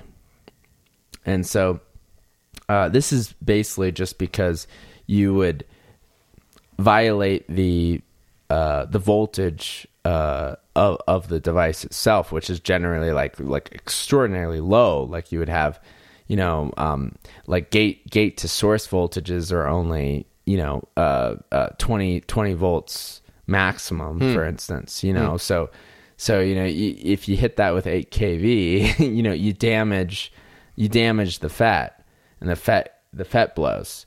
And so that's a problem. Other devices like BJTs, like bipolar transistors, they're not really that sensitive to ESD.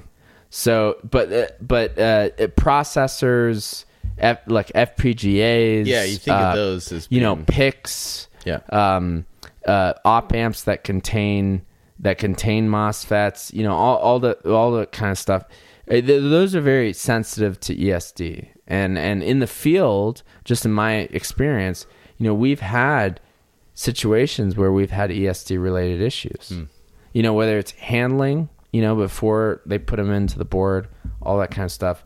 And so one of why we were talking about this is because, it directly correlates with, high frequency. It's and grounding, correct shielding, grounding, and how to protect these devices from it, and keep them from radiating outward, and that's the whole game. You can think of cable shielding as very similar to chassis, Faraday cages. That's what we're talking about is isolation.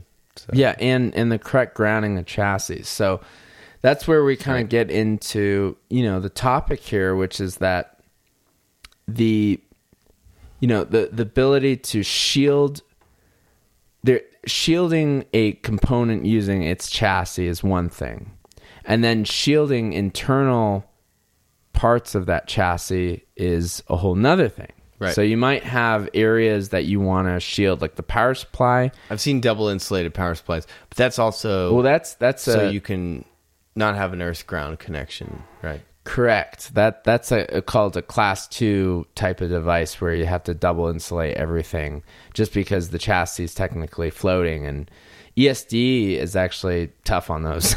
Is it? Yeah, because the whole chassis is floating. Yeah. So if you have any sort of something that's close to that chassis, it will arc there. So all the standoffs and then when are nylon and everything's separated, right? Yeah, So you got to be careful with the way that you do that, because if you can run into issues with ESD easily, and then also EMI becomes harder too, because you don't have ability to make your Faraday cage as low as impedance by having that third wire, the green wire, the earth ground. And so, this is what shielding is very, very important in a component. And, I think we just talked about cables quite a bit. There's various different conditions where capacitance due to shielding is kind of a trade-off. And so that's kind of that situation. It's not necessarily one answer. But when it comes to components, you always want to make a component extremely well shielded, right? And you want a chassis that provides good shielding. And so the next question would be, well, what's a chassis that provides good shielding? And the answer to that is that the most common situations that you have a chassis that's comprised of various different pieces of sheet metal screwed together, right? Yeah. You have maybe with any anodizing removed in the screw points so that it's like an electrical connection right there, right? Exactly. So you gotta connect these different pieces. At the minimum, you have like this, this rectangle that has a top and bottom plate. That would be like a really minimum one. Like as far as a very simple chassis design. Yeah. And you have to make sure that those top and bottom plates, for instance, have a good connection to earth. With as little resistance as possible. Because resistance is going to be a problem because you're generating small currents with these RF frequencies, right? So resistance is one thing. And so what's required for low resistance at radio frequencies? And the answer is that you need a lot of contact area. Yeah. And you can't have any paint. You can't have any gaps. You can't have any of that. It's got to be, the screw has to be tensioning directly onto the metal. Yeah. That metal needs to be masked, which means that they put tape over that area, whether they powder coated or they painted the chassis. Yeah. That needs to be clean. Right, clean metal. And then that contacting part, like the top or bottom plate, also needs to be masked on the bottom. It can't be just painted on the top. It has to be masked because you'll have overspray. I wonder if this is a great little tip we can share with people. If you've got a tube amp with a cage and you look at it, like my cage, like on my D115, has one little patch of aluminum where they never powder coated. Okay, so that's useless. You want to know why? It's because if you just put a dot, the paint around it is lifting that contact area off. So it's not actually contacting. So see, all these little things it matters. It matters. The screws are what connect the top to the bottom. Okay, so I've been in I've done a lot of RF work. I actually, when I worked at Bowers and Wilkins, a lot of the stuff I was doing was EMC compliance. It was like right out of school. That was kind of like the first stuff I was doing, and I would be in labs, and I would have dremeled away the chassis paint and dremeled away the contacting top plate, for instance, so that it's just bare metal on bare metal. And you're in the lab and you're looking at like the radiated emissions from the antenna, and you're inside, and you take a screwdriver and you stick it into the screw that's holding those two pieces together, and you torque it just a little bit more. Or take vice grips or something, and from tight to like even tighter. Yeah. And the RF starts to either go down, or the resonance point changes because you're changing just this tuning. Yeah. The whole every Crazy. chassis Right. has just like this tuning frequency. Right.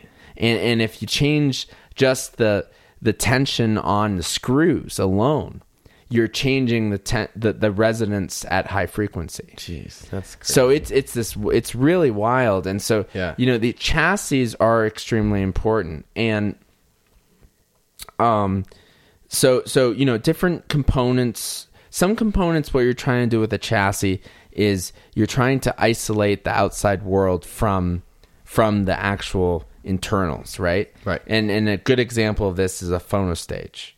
Right. Where the phonostage is usually it's linear power supplies. It's super low noise. It has to be. If you've got noise inside, you're in trouble. If it's a tube, it's got the shield on it on a phonostage. Yeah. It's never a bare tube on a phonostage. Rarely. Yeah. Oh, I mean, at those gains, you don't stand a chance if you don't have shielding around that. So a phonostage is going to be low noise inside.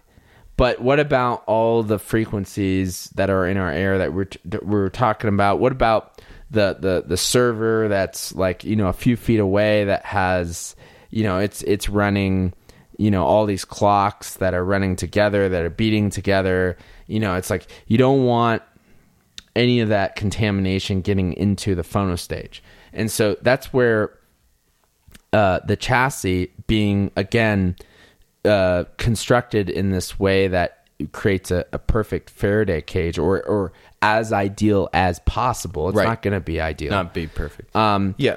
And then that you've created venting that is the slots aren't large enough for frequencies to penetrate that you don't want to. Right. That's the other thing. You got to be careful about. I was going to answer your size. first question about like a metal box with no vents is the perfect that's Faraday cage. For RF, it is. It might burn up. It'll burn up. It'll catch. Might burn up. Well, it's not gonna. Well, there's no oxygen inside. That's a good point. Yeah. No So, flames. but you're just gonna. It's just gonna die. Cook all of your boards. So the fuse will blow, and then it won't light up anymore. Anyways, so in engineering, we have to battle. We have to deal with temperature. It's a compromise, right? Everything in audio. Yeah. And fortunately, we don't have to deal with some of the other issues that the military has to deal with. Right. You know that what's the number one failure of electronics in the military? I don't know. It's actually radiation is a big issue with electronics. Oh, especially in space because of surveillance equipment and satellites and stuff like that. They have to deal with a lot of radiation out in space, and so that can actually cause issues. Tons with electronics. of radiation in space. Oh yeah, solar flares and stuff. Yeah, absolutely, right? and EMP pulses, gamma blasts, from solar flares. Yeah. Happen all the time. And so when you're dealing with electronics on satellites, you have to shield from all that radiation. And so that's we don't have to deal with that, but we have to deal with the next big killer of electronics: heat. Heat will kill electronics, and it will age electronics. Right. So it's important that you allow ventilation. But ventilation starts to work against your Faraday cage. Right. So it becomes this compromise again. And so you have to create these slots that are in a certain geometry that they're going to still have good attenuation at the frequencies that you're interested in. Gotcha. And I say that word attenuation because it's not that we're blocking it compared to the Faraday cage where it can just move it out. Well, it's still the Faraday cage is still an attenuation, right? It's like I'm moving from ideal. It's a narrow to band. a real life thing, which is that you're making the signal smaller. It's still penetrating, but you're making it smaller, and so that's what attenuation is. It's just this is the realized like kind of real life. Application in reality. And so when you're putting these slots on chassis, you're making a compromise, and the larger those slots are, the frequencies that you're attenuating are changing. So the bigger the slots are, the lower the frequencies that are getting in. Right. And so, you need to make sure that your slots are small enough that you block the frequencies, or you at least, again, I say block, which is an ideal word.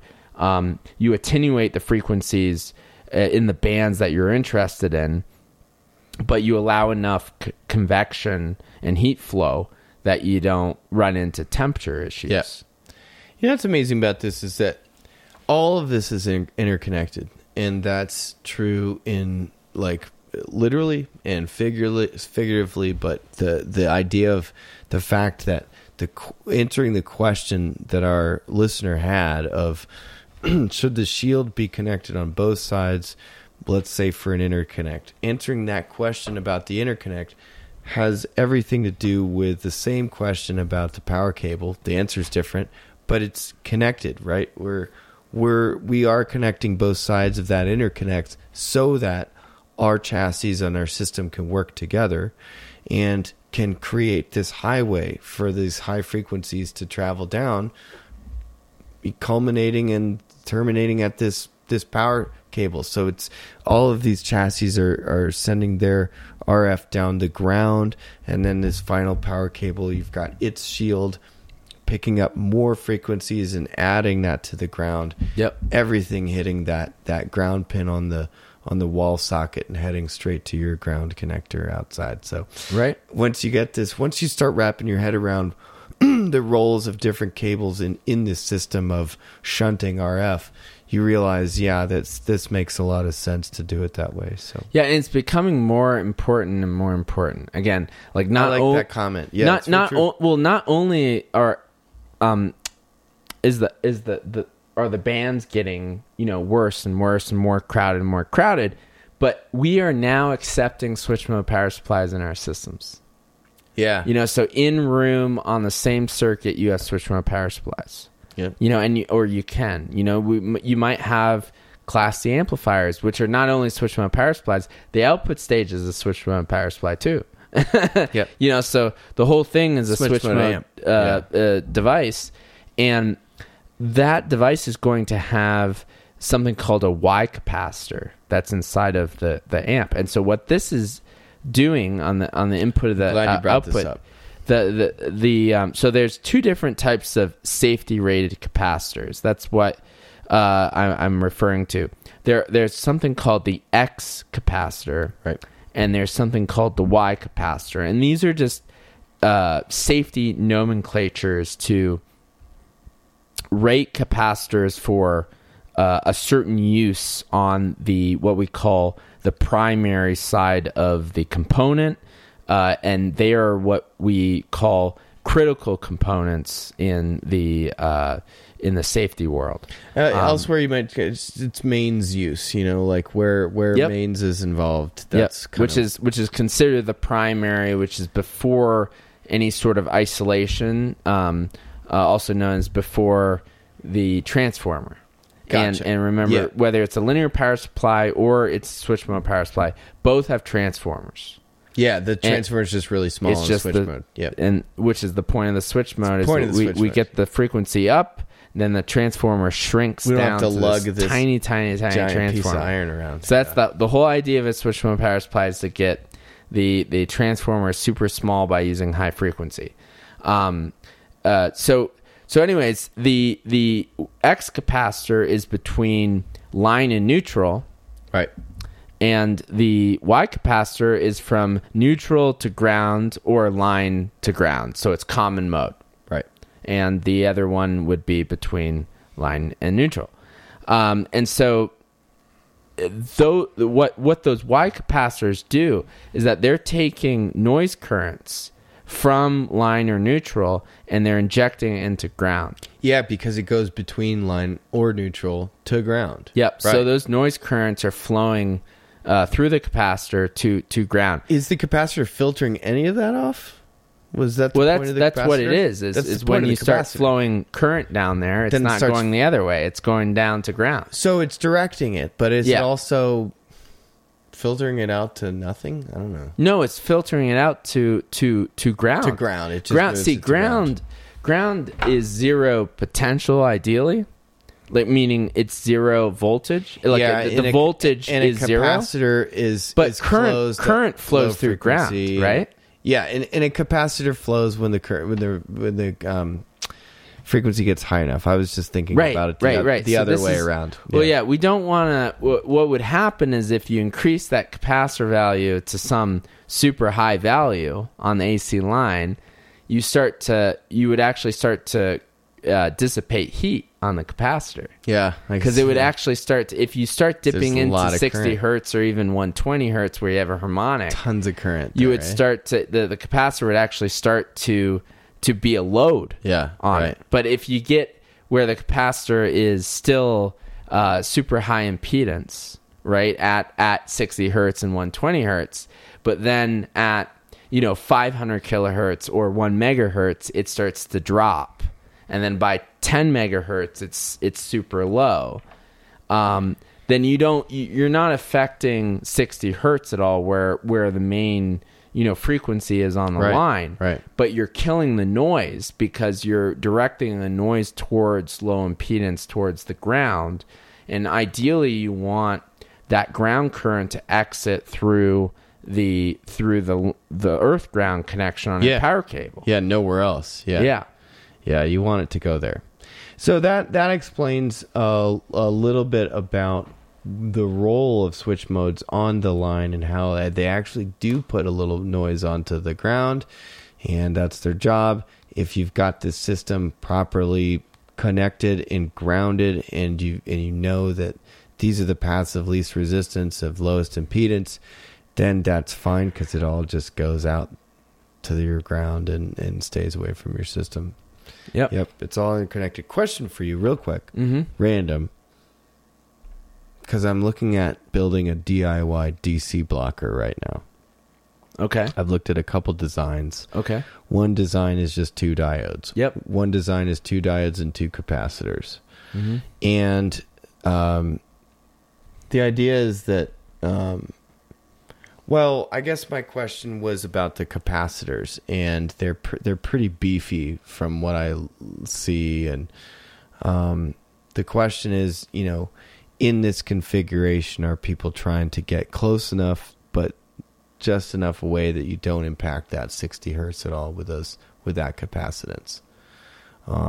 Is this is that an X capacitor? It doesn't look like it. It looks like I don't think so. Electrolytic is what I've seen in these designs. Yeah. Big electrolytic cans, It would have to be a large capacitor rated for a pretty high current, to flow through that. So that's different from the X and the Ys, which are kind of lower current, but they're just safety rated, right? They're safety rated, which there's all these different safety measures, such as flammability. Which you have I believe something like UL 94 is a flammability rating. Gotcha. So the plastic itself needs to make sure it doesn't turn into magnesium when it lights up. Right. And then self-healing properties, which is just talking about how if you create holes in the actual capacitor, what will start to happen. Will it short open or will it short close? Exactly. They like these to go open. Everything needs to open when it's don't want it to short out. So there's all those elements, and then also the other thing is that these capacitors could possibly short, but not all the way, and turn into a resistor, which is actually scarier than anything else. Because then they heat up, right? They heat up, and then they catch fire, and they don't blow the fuse, right? So if it were to just turn into a dead short, boom, the fuse is gone. So much current. Things are okay. But here's an out for the energy is this heat, right? So it can just go that way. Yeah, that's what's funny about safety when we're talking about flammability and all of that, is that the worst case scenarios are not on the radical sides of the spectrum. They're not usually a perfect short, and they're not usually a perfect open. That's not where the dangers are. I see. It's more It's actually sometimes you would rather a perfect short because the fuse will just go, and then that's just like safe. Or an open, because then it is a fuse. And then that's the fuse. Yeah. Or it's just a capacitor that doesn't work anymore. Yeah. And that's not really a safety problem. That's a performance problem. But when it somewhat fails but turns into a resistor, that's a problem, because you could be right on that edge where that fuse takes a while to blow. Meanwhile, you have flames flowing out of the chassis. I love that we've gotten here from our discussion of shielding. Yeah, well, I mean, but it's all interconnected. It is. To a degree. So that basically, all of this, we have to go through these EMC, the compliance, which is just electromagnetic compliance. That's what that stands for. Where we're looking at EMI in many different ways, and ESD, which I talked about, is interconnected, because it has a rise time to it, in which you create this EMP, this electromagnetic pulse that can affect smart circuitry that's inside of your component. Right. ESD sensitive devices. Yeah, it can affect devices that can be damaged due to the voltage levels.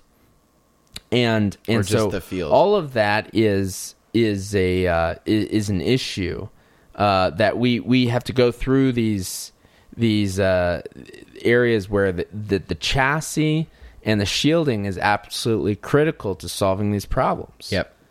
And the chassis is this component that people don't really think about. Yeah, it's a part of the component. And it's just something that is usually looked at from a cosmetic perspective. Right. But in my opinion, the chassis contributes towards audio quality. Yes, agreed. And in the future, there's going to be several things that are going to happen, in my opinion. And that is that audio companies are going to have to pay more attention to chassis design, and they're going to have to start becoming even pay more critical attention to grounding. Yeah. And why would they have to do that? Other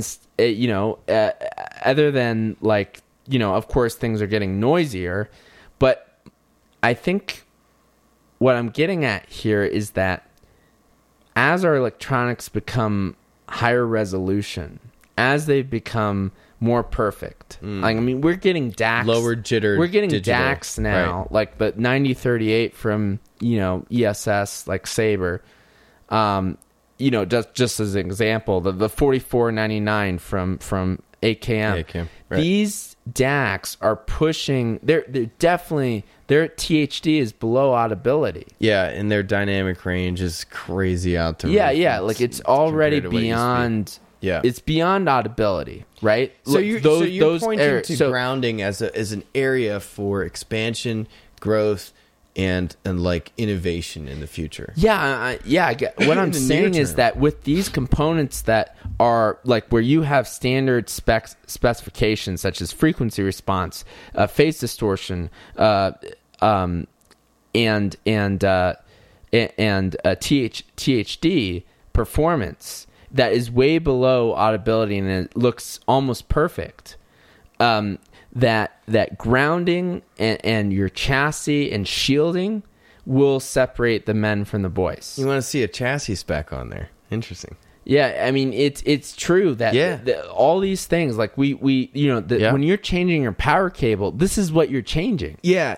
This whole you're messing shielding you're messing armor. with RF. That's what you're doing. On your system is you're what you're not changing the audio frequencies. Right. I used to have a professor who was my professor for electromagnetic fields, and I would always go to his office for questions and stuff like that, and then that would bleed into audio because that I that's what I was interested in, and I was like curious his views on stuff. And he was just like, man, you're like, you're going to be a DC engineer. And I'm like, what are you talking about? He's like, 20 kilohertz is DC to me, man. Right. It's, it's like, that's funny. It's low frequency to the antenna guys. They're 20 kilohertz. They're like, oh, that's spectrum. That's like a battery. That's 20 kilohertz is in the very low frequency band. Then there's super low frequency, or there's ultra low frequency, and then super low frequency. And that's the region where these wavelengths live.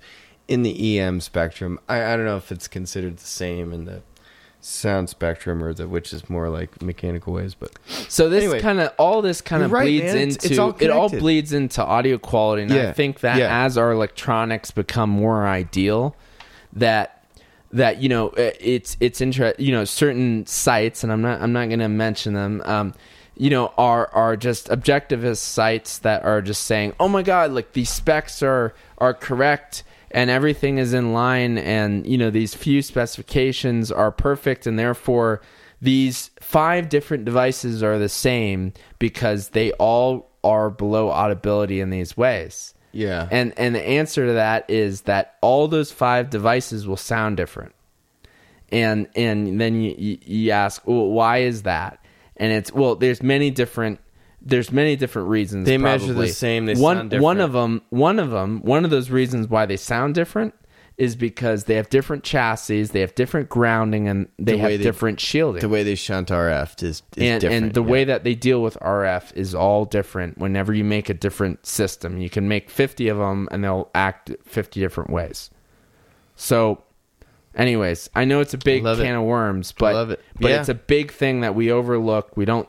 Not as manufacturers, but as far as audiophiles, we're not thinking about RF enough, and we need to start thinking more about RF. It's incredibly, it's incredibly critical to our audio quality. Right.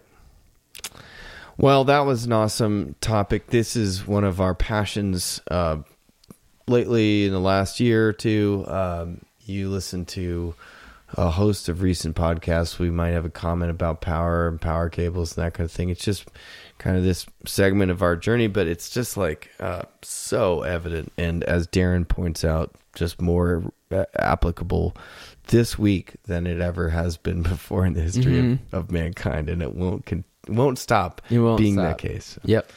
Great question. Really thank you, Lennart, for asking that question and for listening all the way over in the Netherlands. This is a great topic for us. Okay, now we get to the album of the week. Okay. So this is going to be an interesting one because it's not a full album. It's a single. But it's from a youngster who's only doing singles nowadays. It's been 4 years since he's had an album, and he's going crazy. You see him on videos, you see him making appearances, you see him wowing people with his flamenco, very big showmanship, But it's this youngster named Marcin. And we wanted to bring to you today one single. And it's weird. It's, usually this is an album. It's an album, yeah. But he's got an album from 2017, and it's not produced as well as his latest stuff. His latest stuff is produced so well that as soon as anyone puts this single onto their stereo system, they're going to understand what we're talking about. They're going to get it. It's a couple seconds and you get it. It's a half second if you're really ready for it, but it's like it's so audiophile. It's so good for systems. Yeah, it is. It separates the men's system from the boy systems, or the lady systems from the girl system. But the point is that it's got everything. It's got bass. It's got center image. It's got imaging. It's got chaos. It's got dynamics. It's got and it's all this kid. He's 20 or something, right? 20 couple. He's in his young 20s, Marcin. And so, Marcin Patrzalek, he's Polish. And I've seen him in videos. He's just got this stage presence. And he's a really easygoing, like, nice kid to talk to. And then he starts playing, and it's a crazy man. Right? Yep. So where did you come across this? Because you guys brought this. You and Chris played this for me, and it went straight to my library. And now I've shown other people. I've played it a lot in terms of like, okay, how's our bass going today, and how's the bass in the context of the rest of the system. It's so good for integrating subwoofers because you cross that line. Because the bass is so strong. Oh, yeah. But in the middle of it, there's all this great imagery and this great guitar with clarity. Like, especially when he like slides up on the guitar. Yeah. And there's like this, like the image goes from like the left channel to the right channel and it like crawls like a staircase that goes up. It's great. Meanwhile, there's this foundational bedrock of this bass. It's just wild. So you get that wrong, and you instantly start losing stuff on the top. It's a good demo track. It's a good track to also test track, like demo Duncan track. said to get your bass in line, to make sure that you got, just make sure not to play it at 12 o'clock at night. Annoy your neighbors, because this one's got super low frequency on it. So. Yeah, this is the one to throw on if you want to really show off your system. Moonlight Sonata. This one will rock you. Yeah. So it's his take on the Moonlight Sonata. One of the things, if you search in Qobuz or Tidal for Marcin, is you realize he's been doing a lot of singles lately, and a bunch of them are covers. They're all fantastic, all of them. So we wanted to bring Marcin to your attention. If you've not heard of Marcin, I'm going to try again. Patrzalek, I think. It's a P-A-T-R. It's whenever you have the R after the T, then I'm... But he goes just by Marcin. He is kind of a one-name guy. Like on Qobuz on or Tidal. Qobuz, streaming. Yeah. Right. You got to just type in his first name there. And his website is marcinofficial.com. If you want to find out more information about the young lad from Poland, the expert guitar player with that crazy flamenco style. One thing I do like is that he's got all these nods to his influences. And on his album, I believe it's called Hush from 2017, I haven't listened to that. I've listened to it a little bit. The treble frequencies are not there like they are with his modern stuff. Okay, yeah. There's a few tracks with bass that's like it, and then he's got occasional these electronic effects where he'll take a decay of something and like stretch it out electronically. And so interesting stuff. He has one track on that album called Asturias that, if you're a classical guitar fan, of course you know Asturias. It's one of those who came up with that, who composed that, I don't know. It's traditional almost, but it's so classic. And so he does his take on it, and I really enjoyed that because that's one of the only songs I know on nylon guitar. But gotcha. All right. Yeah, and Marcin. Yes. And so oh god, I can't remember what I was going to say. It slipped my mind. All right. Was it anything visual about Marcin? Because that was the last thing I was going to do. Is he drums on his guitar, so he's big on that. There's transients everywhere you want to look. Oh yeah. There is this. I love his quick strumming. Yeah, that's like fingernail strumming. So you go pra like that. So that's the flamenco style. This is the flamenco. Okay, so you go back and forth like crazy strumming. Okay, this is intermodulation test. So like I was going to tell you, amplifiers that intermodulate aren't going to bring that strumming very clearly. Right. That's because there's so many frequencies going on at the same time. There's going to be so many intermod products where intermodulation is just basically like if we play like a 19 kilohertz tone and we play like a 20 kilohertz tone, a 1 kilohertz tone will be produced. So that's what it's like, the difference product. Which is called the intermodulation product, and so that kind of information really can elevate the noise floor just during that one point, just in that one moment. Yeah, just in that one moment. So it's very taxing on amplifiers, and so it's a really good test. It's that's a specific amplifier stress test. because speakers don't have the same issues with intermodulation than amplifiers do. Gotcha. And the reason why that is because we separate the drivers, right? So the tweeter won't produce low frequencies of intermod. Right. And same goes for the woofer. It won't produce. Yeah. Well, it's just producing low frequency, so it better. can't produce super high frequency intermodulation. But basically, so because we have multi-way speakers, it kind of cuts down on some of the intermod. Like, we still have it. It still exists in speakers, of course, but it's not the same way as a power amp where if you have a bunch of frequencies from between 1 kilohertz and 10 kilohertz happening, that you can have a lot of noise appear between 100 and 500 hertz. Well, people aren't mounting an open-backed ribbon tweeter in the bass cabinet of something, you know? Yeah. Like, can you imagine that? Like, just watching that tweeter flap. Right. You'll bust Yeah, it. that would basically be the intermod product would be some low frequency, right? Yeah. So it doesn't make sense. But with power amps, that's the most critical Gotcha.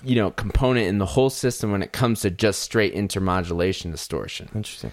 And it's the reason why a lot of designers have placed, a lot of importance on intermodulation tests over, just standard harmonic distortion tests. And because it's more, we hate it more, or what? No, it's because it can change the actual noise floor. It's much more toxic. So I see. Okay. The reason is that, like, for instance, all the high frequency that's happening, like you have a lot of energy between, let's say, 1 kilohertz and 5 kilohertz. Let's just say that. So any sort of difference between those that are, let's say, 100 hertz products that are different, like, so you have maybe like 3 kilohertz and then 3.1 kilohertz, real right? Real close. Playing together, and then you have that all across the band in this like strumming motion, right? Yeah, right. And all of a sudden, you start getting at around 100 hertz. You start getting all this grass moving up and down. It's the noise floor of the amp will move with the signal that's happening up at the higher frequency. And so the subjective perspective or the experience from it is that things get confused. Yeah. Things get confused. Noise floor goes up. Right. It doesn't sound like a single instrument anymore. It could also start getting harsh on you. It could start sounding weird. So, that's where, intermodulation, look, harmonic distortion is important, but intermodulation is definitely, I think most audio engineers will agree that intermodulation is a bigger issue when it comes to power amps than even harmonic distortion is. All right, test out your system with this single from Marcin, Moonlight Sonata, of course, the classic, and done by the one and only Marcin. So, stoked to introduce some of you to him if you haven't heard before, but as always, we're going to have this on our website, www.thehifipodcast.net. And again, if you have a question you'd like to send us or tip, our email address is hi-fi@outlook.com. But with that, this has been another episode of the Hi-Fi Podcast with Darren and Duncan. I'm Duncan. I'm Darren. And we'll catch you next week. All right, bye. The Hi-Fi Podcast with Darren and Duncan is produced by Darren Myers and Duncan Taylor. It's copyright 2020 of Slope Productions. The intro and outro music is provided by Denver's Color Red Studios and features the song Bangs by the band Many Colors.